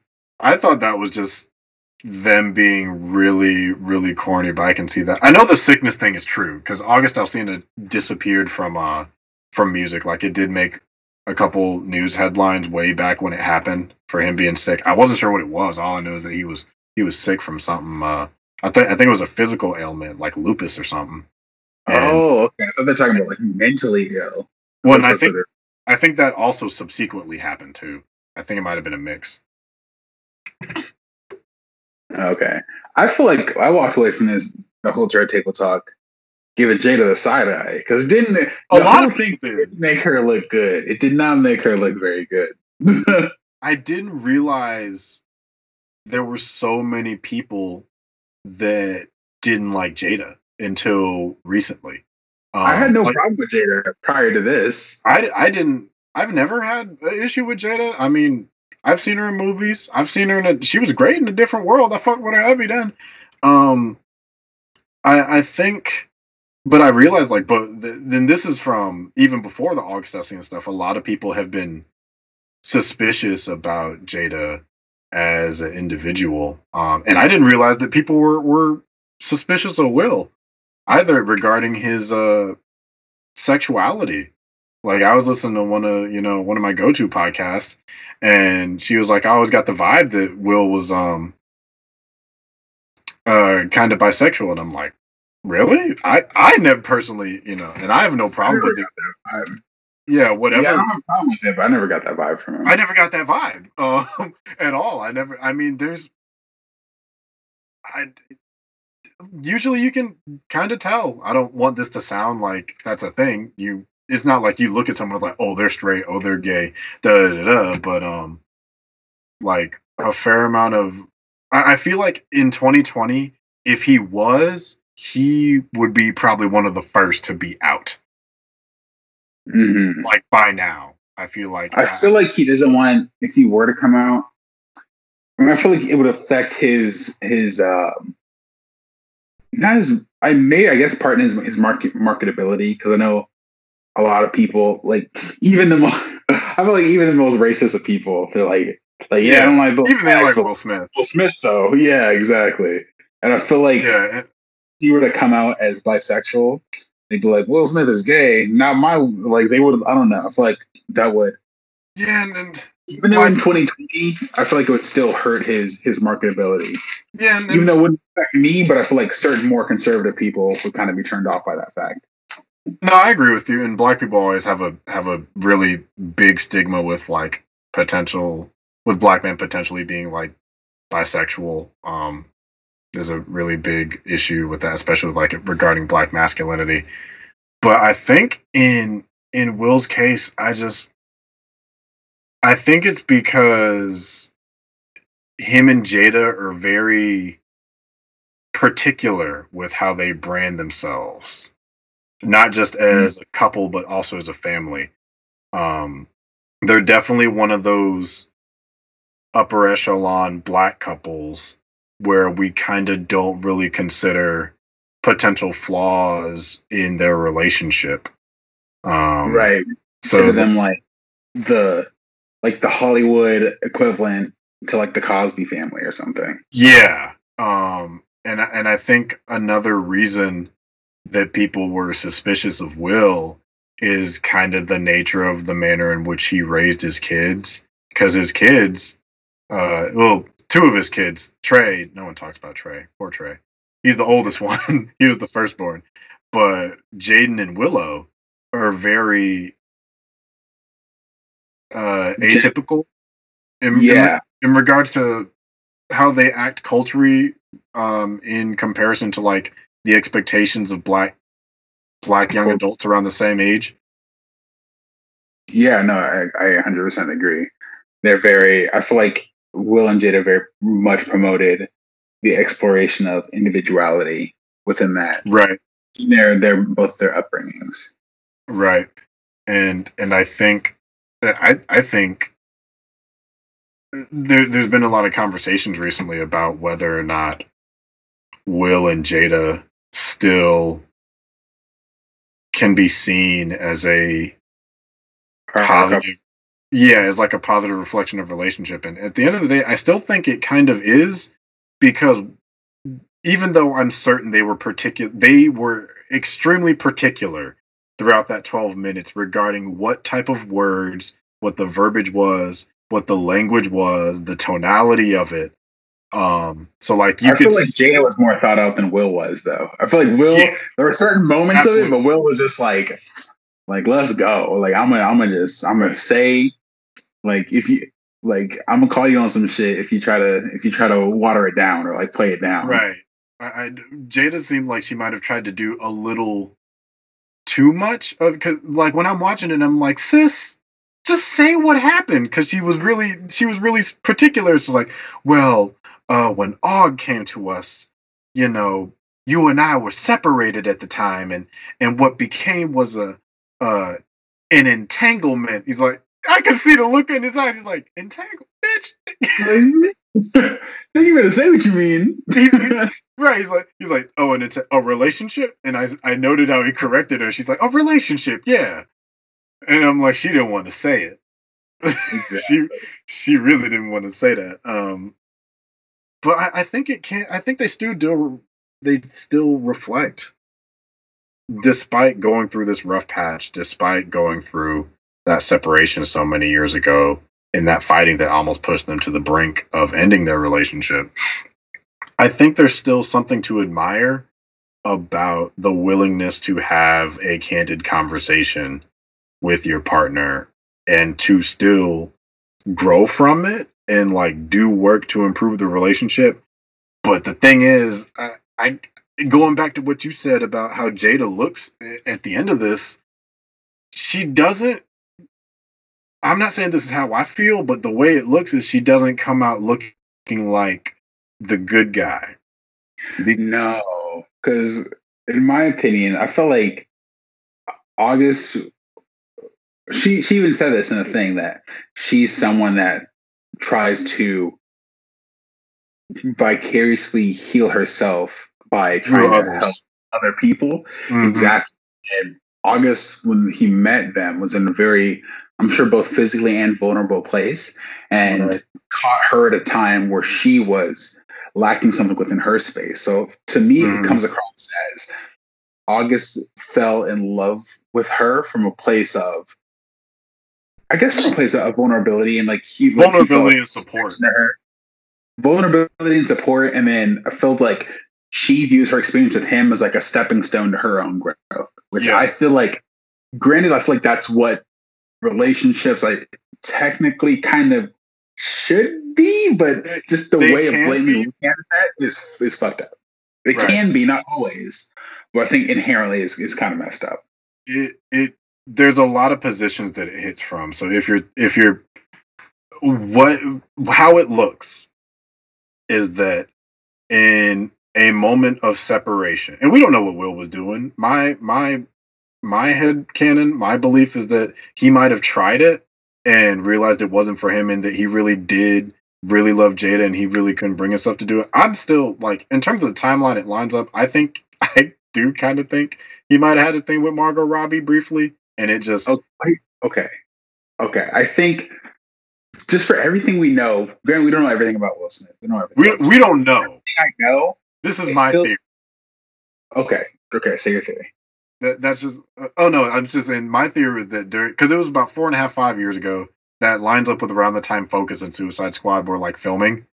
So I do think there might have been a little thing with him and Margot Robbie that kind of petered out during their separation time. But in regards to how it looks for Jada, how I'm thinking is how this looks is that Jada was in a moment of um, emotional openness and receiving and working on herself, being separated from Will. So August Alsina was like 21, 22. He's still a grown ass man, but he was also a grown ass man in a emotionally and potentially health wise, physically vulnerable position, taken in by this couple, and ends up forming this strong relationship with someone who's much older than him. And so it's like he did develop a love for her, but he ended up being, like you said, the stepping stone for her to get back with Will. But when Will found out, it still, even though it was only a separation, so it wasn't like a full divorce, and like in the grounds of legality and ethics, it's not that bad, but it's also, you got to think about it. Her husband is Will fucking Smith. Right. Like, Yeah. in the eyes of most people, that's like as close as you get to a Disney prince, especially in like the black community where there's a I lot think of she started it. conversation. Huh? I think she started it because everything we know publicly about Will Smith, he's all about winning. I feel like he's very much wanted publicly very much wanted to be somebody who was about the foundation, about the family, Hmm. about creating that family unit. So I feel like Yeah, he's huge in the prior, family. yeah, he's huge in the unit business, and I feel like when they maybe were having trouble, I feel like wanted to find her individuality, while Will wanted to try to mend and fix the family unit foundation. And I Mm. feel like she needed to go out and figure out her situation. So I feel like, and you get the sense that one, Augustine didn't ask for Will's permission because like there's only one. She even said that Oh she's like, yeah, that the part one was weird. person you can ask. Yeah, you can only ask me for my permission or something like that. And Yeah, the way he August was worded like, that wrong. yeah, and the way I was when he was like, oh, I'm gonna get you back, gives me the impression that she did something to hurt him before there was ever an agreement for them to split up. Yeah, that was that when he said that both times. She's like, "Oh, you so petty." He's like, "Nah, no, but really." I'm like, that was half joking, half serious. So either He he's like he already meant gotten her back, or she's like he was like, I'm gonna get you back. She's like, I don't think anyone needs to get anyone back. She's like, no, like, but I'm gonna get you yeah, back.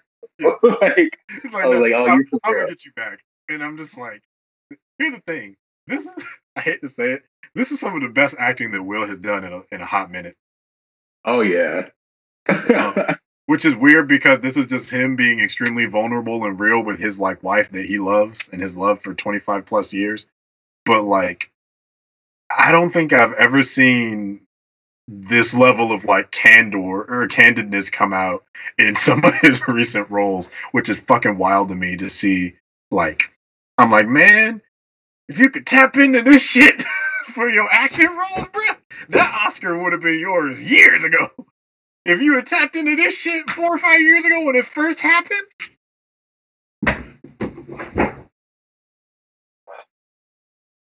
Wait, say that last part again. saying if he like tapped into this pain 4 or 5 years ago when it first happened, I feel like some of them roles he did would have hit mad different. Oh yeah, for sure, for sure.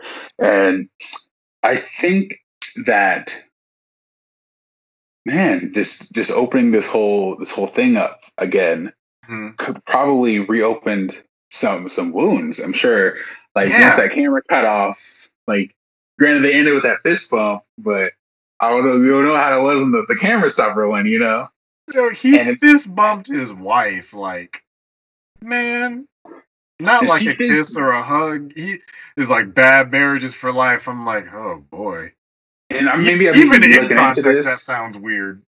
I felt like if you look back at it when they fist bumped, they're fist bumping each other, but she's looking down and he's like looking directly at her, which I feel like Hmm. subtly implied that she feels guilty about what she had done. I think what really did it is him making her admit what it was.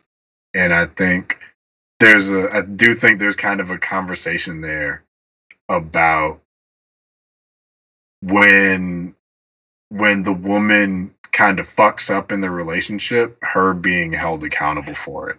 I think this is one of the really big cases of that because I think had the relationship with August either one, not existed, or two, it was clearly like an open relationship type deal and he just got caught up and got his heart broken, it would have played out way differently. Yeah. So do you think that as of right now they actively have an open relationship, or do you think that was an incident in time in which other Um, people were lied into their marriage? I do think as much as they've denied it, I do think they have an open marriage type relationship, but at the same time, I don't think August was part of that. You think that was a separate sort of entanglement to their right. agreement? Yeah, I think that was exclusive to the whole incident about them being separated.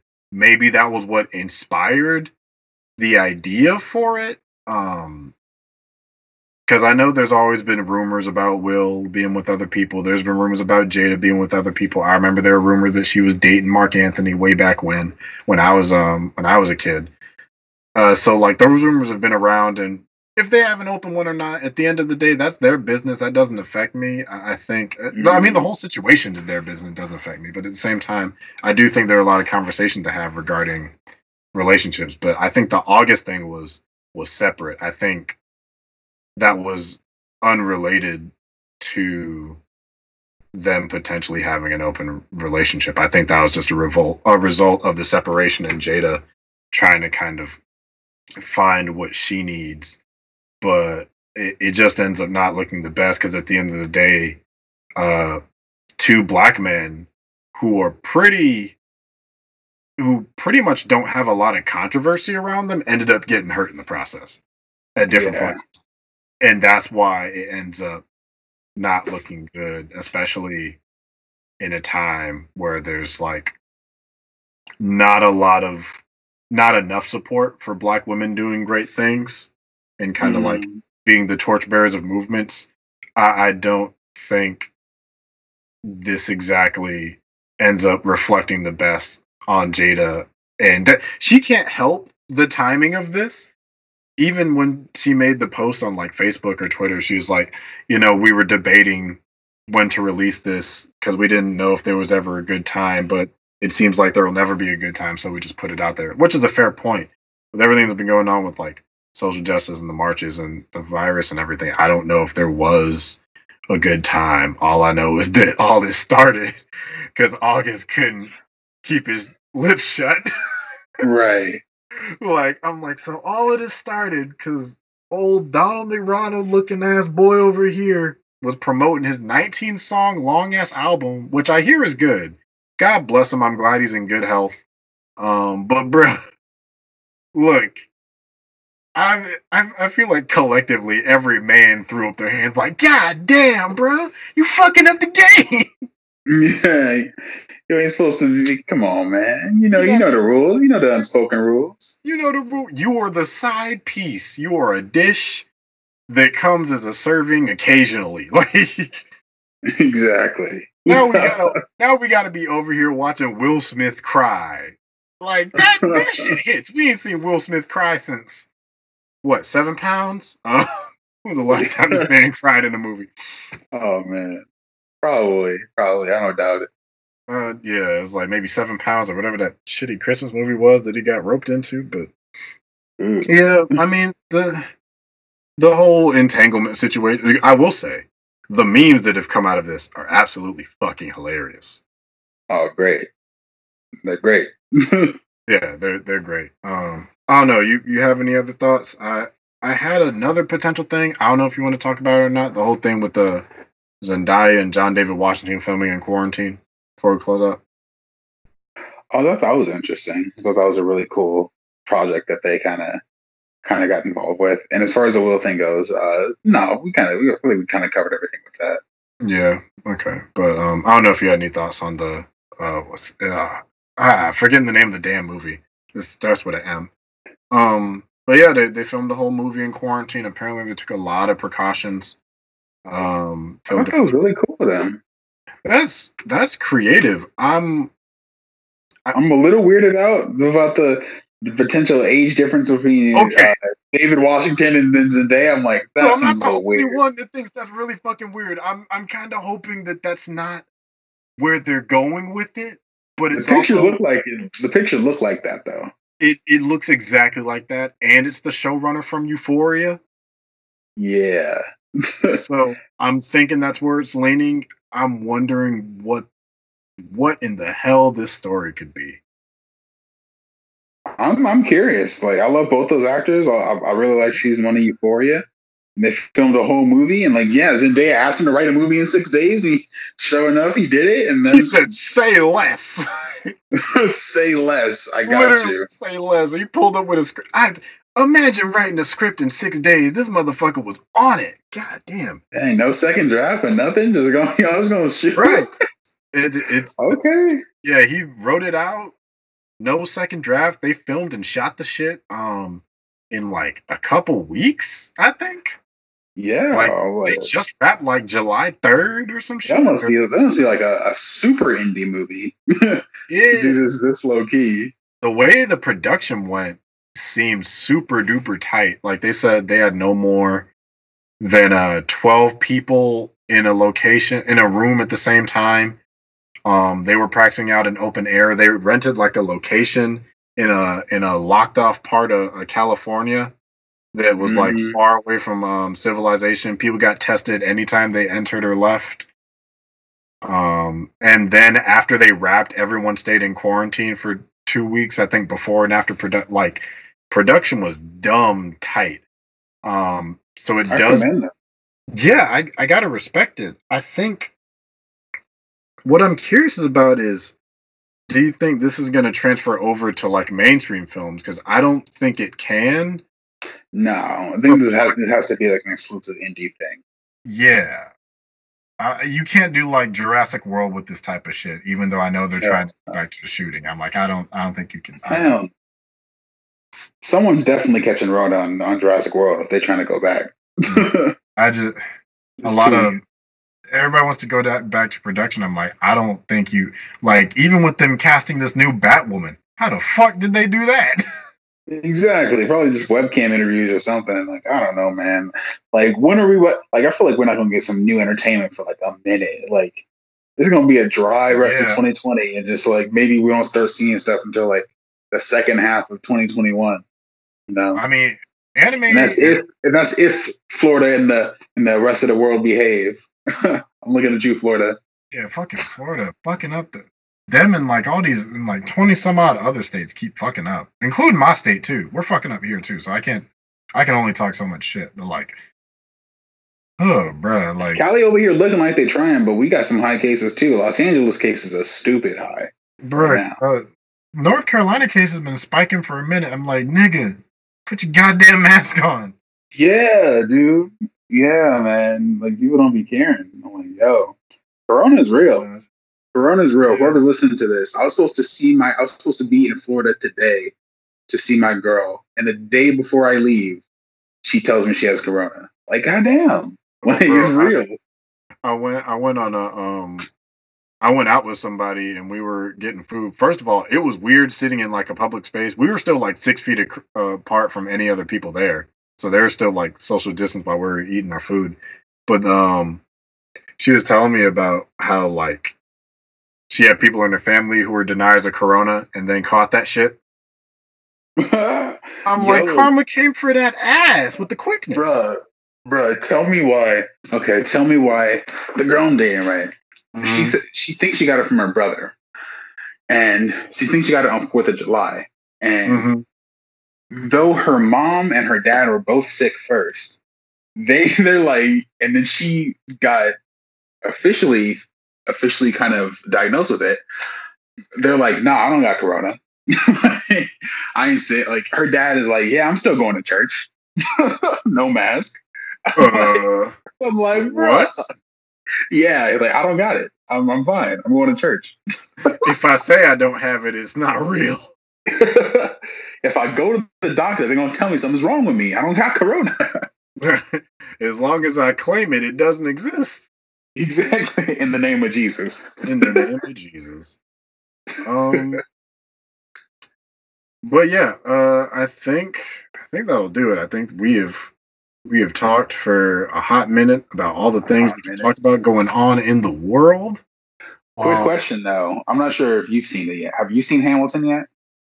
No, I need to sit down and watch it. Okay. I think I might try and watch it sometime this weekend. I've actually been watching a lot of commentary on it. I'm familiar with it because I've listened to the soundtrack multiple times. It's a beautiful soundtrack. What? Oh no. Yeah, I couldn't listen to it till I watched it. I was like, I need to see this in context. But yeah, the oh, music's fire. The music's fire. you know, music fire. Lin-Manuel Miranda is a modern genius. God bless that man. But no, I might give it. I might try and give it a try because I know the shit's still like 2.5 hours, which is actually pretty short as far as musicals go. Having been in some. Yeah, no, it's definitely I think it's paced very well. Mm-hmm. And yeah, I sat down for a whole 2.5 hours, 2 hours and 40 minutes. Didn't pause or get up once because I was just so enthralled. I was like, wow, that's the sign of true art right there. It'll just keep you in your seat. In the age of Netflix, where you're just going to get up or pause it at any moment, you just don't get up at all. I was like, okay, I commend this movie. Right. Shout outs to Lin-Manuel, David Diggs, Leslie Odom Jr., the whole cast and crew of that made it happen. I'm so happy too that it's there since I won't get to see fucking In the Heights this summer. Rip. That makes me upset. His first musical that he did before he did Hamilton, which if you I've listened to some of the music for it, you can tell where his style starts to begin. So if you watch or listen to In the Heights and then watch and listen to Hamilton, you can pick up what Lin-Manuel's musical style is like when you get to watch something like Moana. Right, yeah. No, I could definitely feel it in Moana now that I've seen Hamilton. Mm-hmm. You can pick up, it's like, oh yeah, he did this. It was that, and he did a song for Star Wars The Force Awakens, and you know exactly which one is his. Really? Now I don't know which one it is. Now I need to go back and look at Star Wars. It's the Cantina song. I need to look at the Cantina song again. I need to go back. Yeah, on YouTube that up. Yeah, it's weird, but his music has a sort of kind of like a bouncy kind of cadence to it.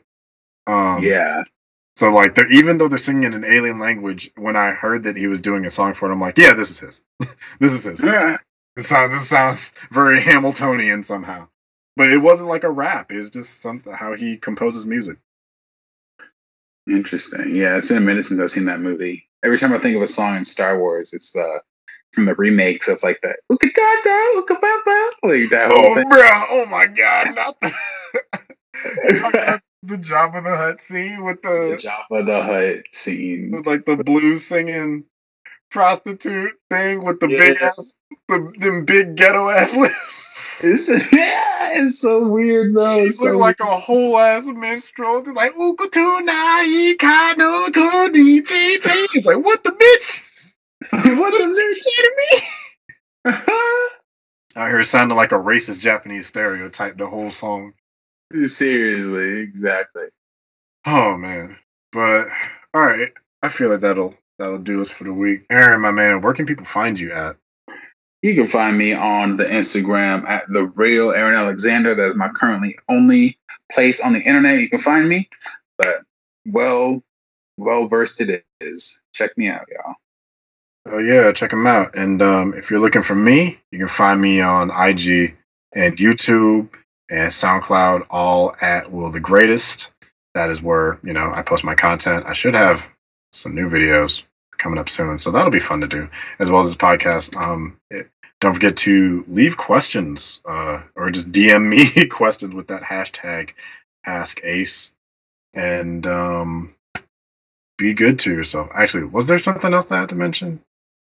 I mean, other than like check me out on SoundCloud, yo. Oh yeah, check me out on SoundCloud. Arrest the Cops That Killed Breonna Taylor. Be good to yourselves.